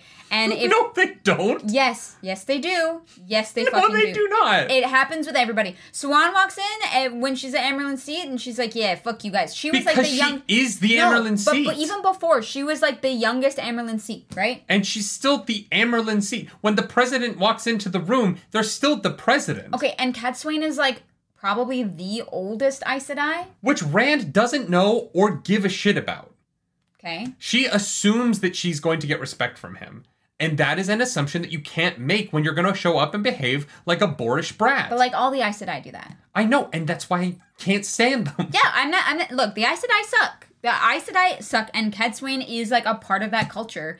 But like, I understood her ulterior motives for it, whereas like the other Aes Sedai showed up so they could fucking like be the biggest boss in the room. You know what I mean? Like they have this like inherent need for being the top dog in all situations. Like all of them do, and it's insufferable. But I don't think she came in there and she was rude because she was trying to like have a pissing contest with Rand. I think it was because she was measuring him up. That is what a pissing contest is. No, his madness. But why instigate to see how mad he is? To throw him off guard? But why? What do you mean, why? It's going to color every future interaction you have with him. Yes, and she needs to evaluate immediately how far gone Rand is. Because that is going to sway everything from here on out. That is so fucking arrogant. Oh my god, I Yeah. hate her. Team Nerdy Cadsuane sucks. Thank you, Lord Dice. Fuck you. I think that Thank you for the she super chat. is... I agree with Ida. Cadsuane is an oxymoron. Be polite and give me respect while she is rude and shows zero respect. That's my problem with her. Is she behaves like a rich, entitled brat. I mean, every single character we've met does, so I've just... Yeah, but this was the most immediate of it. How is it the most immediate? This What happens do you mean? every single time a person enters the room. Yeah, and every the last time. people who did this to Rand put him in a box and tortured him. Literally. Yeah, but she's not going to put him in a box and torture But he can't know that, and so her actions are ridiculous because it makes her in the same camp as the people who tortured him in his mind. But and so he's not going to work with Rand does the same thing to people. What? Yeah, Rand is rude to people. Rand comes in and he like puts his fist down immediately. Like he's like, I'm the boss, listen to me. Like Because he is. It's his kingdom. Okay. And she comes in and she's like, I know about what's happening to you. You are going to need me. No, he doesn't. Mega, thank you. Welcome back to the Nerd Thank you. Table. I love when you guys Appreciate disagree. It makes the times when you agree so much sweeter. Turok is Team thank Flowers. you for that super chat. I'm not saying that I don't see where you're coming from. I'm saying that this was brilliant. It was really well done. I loved how it played out. I do not understand at all. She is causing herself problems. She does not need him. Or no, sorry. She needs him more than he needs her. No, he needs her because Blue, thank you for that super chat. Blue, thank The slander will not be tolerated. Someone needs a spanking. Yes, they do. Why does he need her? He's gonna go mad. She can't stop that. We don't know that. If she could stop men from going mad, she would have. I'm not saying she immediately like has a solution to it. Like I said at the beginning of the episode, she is going to be... This entire episode of our show has been you making assumptions about things and just going... Yeah, this is my fully prediction. believing assumptions. Oh, absolutely. Yeah. I read this scene... You can assume that about the future, but that doesn't change this scene. He does not need her. He is doing pretty great without her. Is he doing pretty great? He was shoved in a box, came back, yeah, and his army is deserting and falling apart. His army is not falling apart. They're literally talking about how they're going to have the Shido dealt with within a few months. Perrin is like, I smell dissent. Oh, yeah, they're going to fight each other. Yeah, but that's going to happen whenever you unite all kingdoms together. Rand, fucked. You think Cadsuane's giant ego is going to help with that? You think the Aiel are going to listen to her? Yeah. I have a feeling... Oh! Okay! Yeah, That's a fucking prediction! My prediction is that Cadsuane is going to be the person... Cadsuane and Egwene are going to be the two people that that help convince the Wise Ones that the Aes Sedai are worth giving any measure of trust to.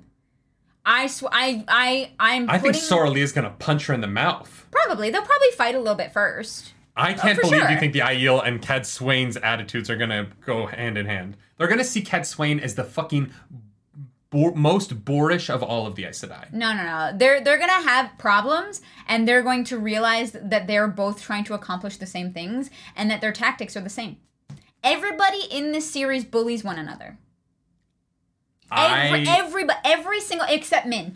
Min is the only person, which is why she will always be my favorite. Min is best girl, and if you say otherwise, you're wrong. Min is best girl. Every single other character in this book bullies others to get what they want. Oh, I know. It's the thing we complain about all the time. Yeah.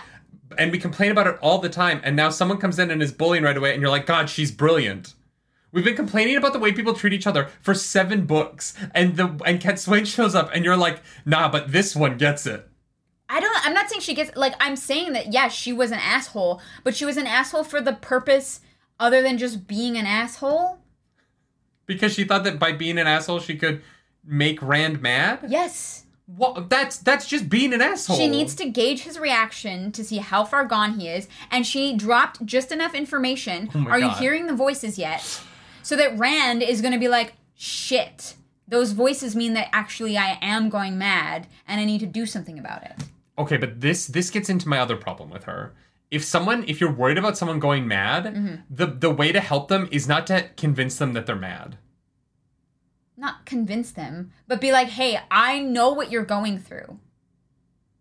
Like, I have seen this, and I have dealt with this so many times. She has not dealt with it. She has stilled a bunch of men. She has said... She has not hung out with men who have channeled. We don't know. She has fought more than any red. She literally says, I have encountered more than any red. And she doesn't leave him alive.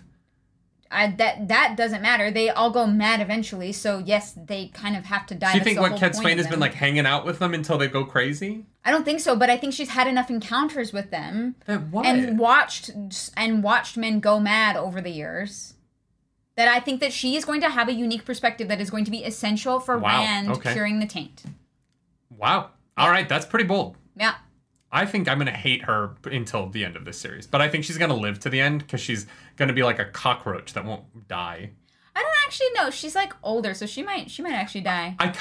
Look, and here's the thing. We've only read the one chapter, so she might be great in the next chapter. Or she might suck. I think in this chapter, her first impression to me is that I was like, fuck, I don't want to deal with this character. Mm-hmm. Honestly. Like, I was just like, I kind of liked where we were headed with things, and she was introduced, and I went, okay, I don't like this, but fine. Well, I think it's going to be different. Like, the way that it's introduced, and also, like, in the middle here, like, I think she's going to be very important, especially with how the other Aes Sedai react to her. So, I'm probably going to start reading immediately after we stop the podcast. Yeah. Yeah. I hope I like her eventually. Mm-hmm. But right now I'm like, fuck, oh my god, another arrogant boar. You know what I mean? Like the Wheel of Time. But like, I just want someone to have some wisdom, and she doesn't seem wise. She just seems arrogant. And like her assumption that because she's dealt with other men who can channel that it means anything is arrogant.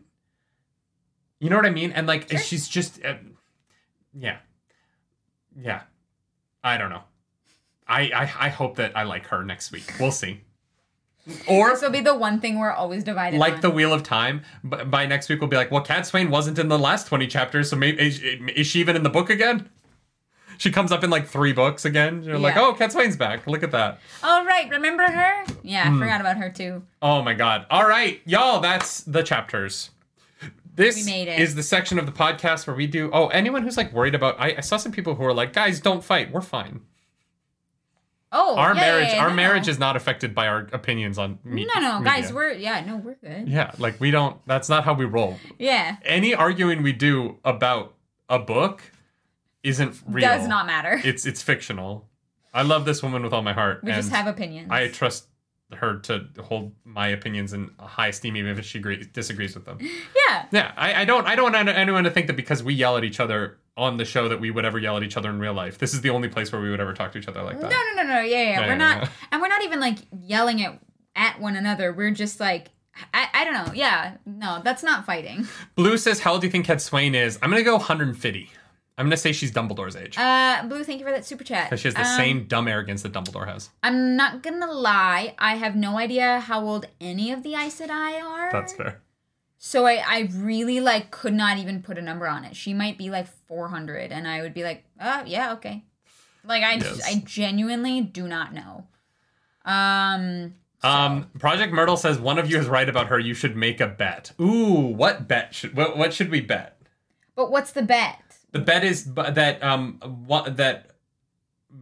is Cadsuane the linchpin for curing the taint?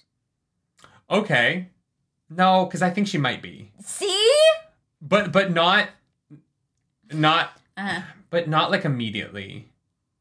I just think she's gonna be there for it. Like I think it's gonna take like 13 women, and I think it'll be like Cadsuane, Nynaeve, Elaine, Egwene. Because we can't make a bet on whether or not she's a good character, because that's just. Do you want to make a bet on whether or not I will have a change of heart about her by next week?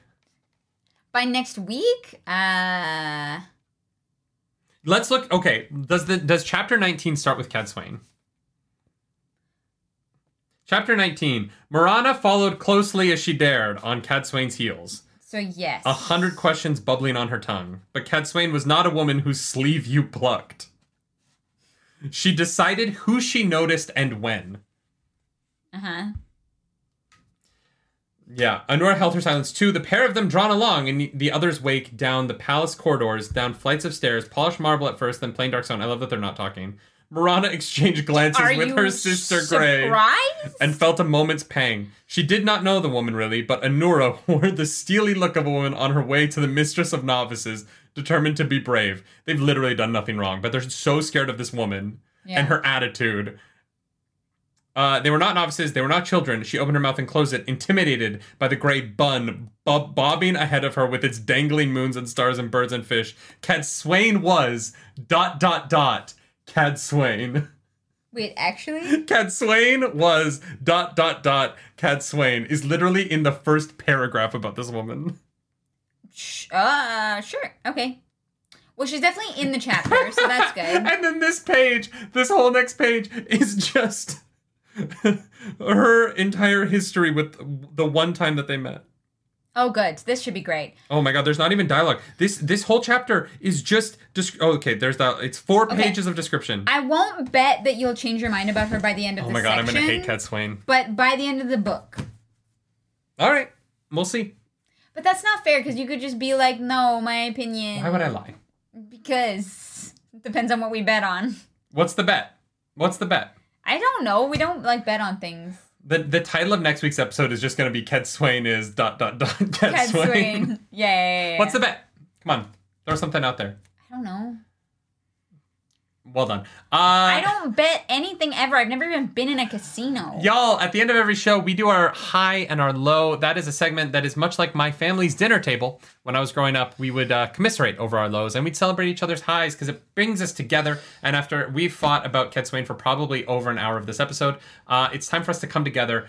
The way that we do this is Clarissa's high, my low, her low, my high, so that we have a little bit of a compliment sandwich up in here. Warm. Oh my god. They're very She's warm. so anemic. Thank you. Clarus, what's your high? Cadsuane. Okay. The only reason I'm gonna say that is not even because of her character, but because I hate you so much. No, it's because I know it's gonna piss you off. No. Because I literally screamed when her name showed up. And it was just a moment because I had heard so much about this character. Well, not heard so much, but I knew that she was gonna be a big deal. Upset. I'm mad now. Whatever. That's divorce. Fine. That's my high then because you're fighting me on it. That's my high is Cadsuane. All right, my low. Don't you fucking dare. Is Cadsuane. Fuck her. What a nightmare of a woman. You're the worst. That's not even a joke. Literally, my low was this whole chapter. I was like, God, I fucking hate her. What an arrogant person. Sure. All right. My low is Matt's body shaming.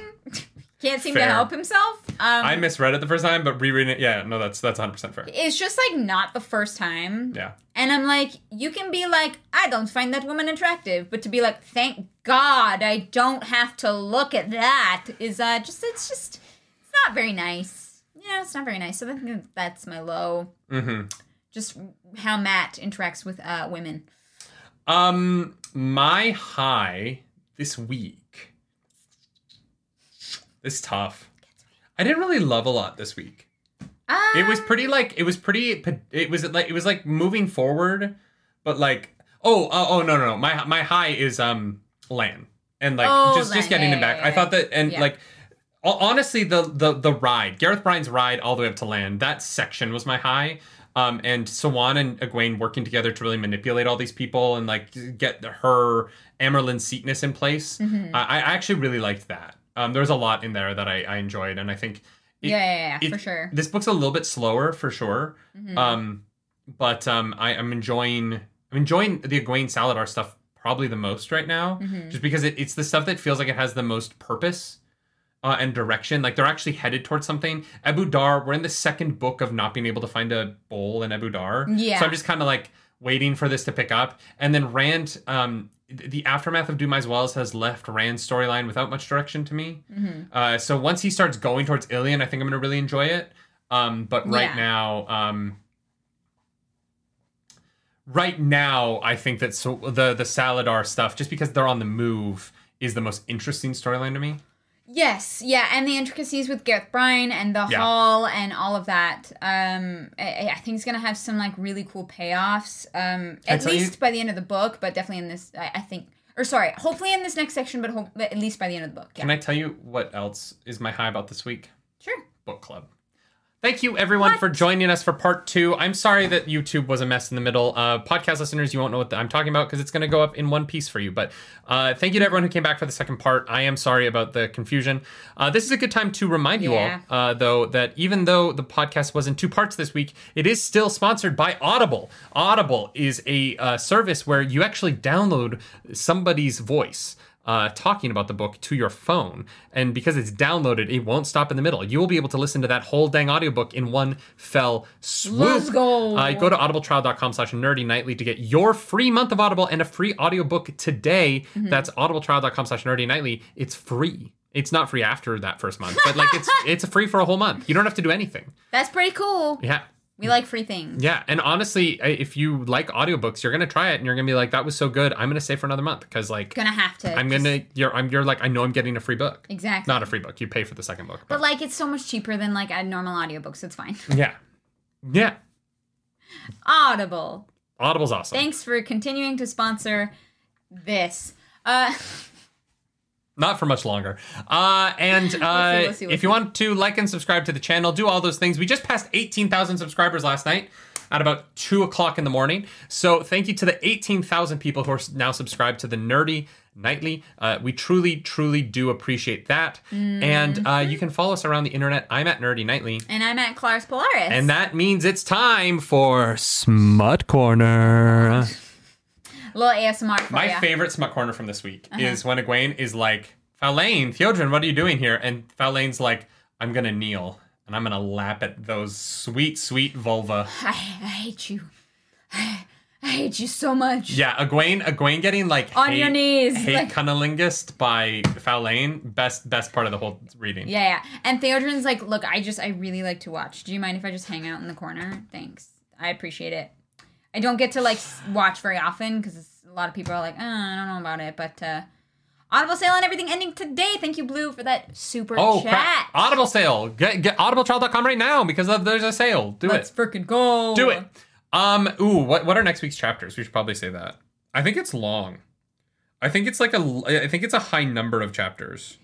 Is it? You add a Smut Corner and I'll grab the chapters. But that one was so good. How am I going to compare? You can't compare to me. You're too short. Wow. 19 to 31, and chapter 31 will be an audiobook reaction. So, yes. Check out next week. We will drop the audiobook reaction to chapter 31. That was what was voted on as this month's audiobook reaction. The full-length version of that will be over at patreon.com/nerdynightly. They will get the audiobook reaction first, and then it will go up on YouTube after. Hell yeah, let's go. So, definitely that. Where are you adding a Smut Corner? I wish we had followed the innkeeper and his and her husband, because you know that after he laughed that hard about marriage, she went and paddled him a little bit, and they had a fun night of absolutely pinky. I also think that like Halima is like, yeah, let me give you a massage to release the tension. I don't know. Halima seems pretty into men. Here's the thing, though: orgasms apparently help with headaches. Yeah, they release endorphins. So Halima's like, girl, I got you. Obviously, it's Forsaken, and so that's not good. But, hey, at least Egwene has orgasms, right? Yeah. Yeah. At least Egwene has orgasms. We'll see you next week, y'all. Bye, guys. Why are you here? Christian Rapper says, if you don't do something about Cat Swain, you're missing something. If you don't do one... Like I don't know Cat Swain's preferences well enough to add her into the Smut Corner yet. Well, we'll get there. And I'm sure that'll be next section. Don't you worry. But at least Egwene has orgasms. All right, get out of here.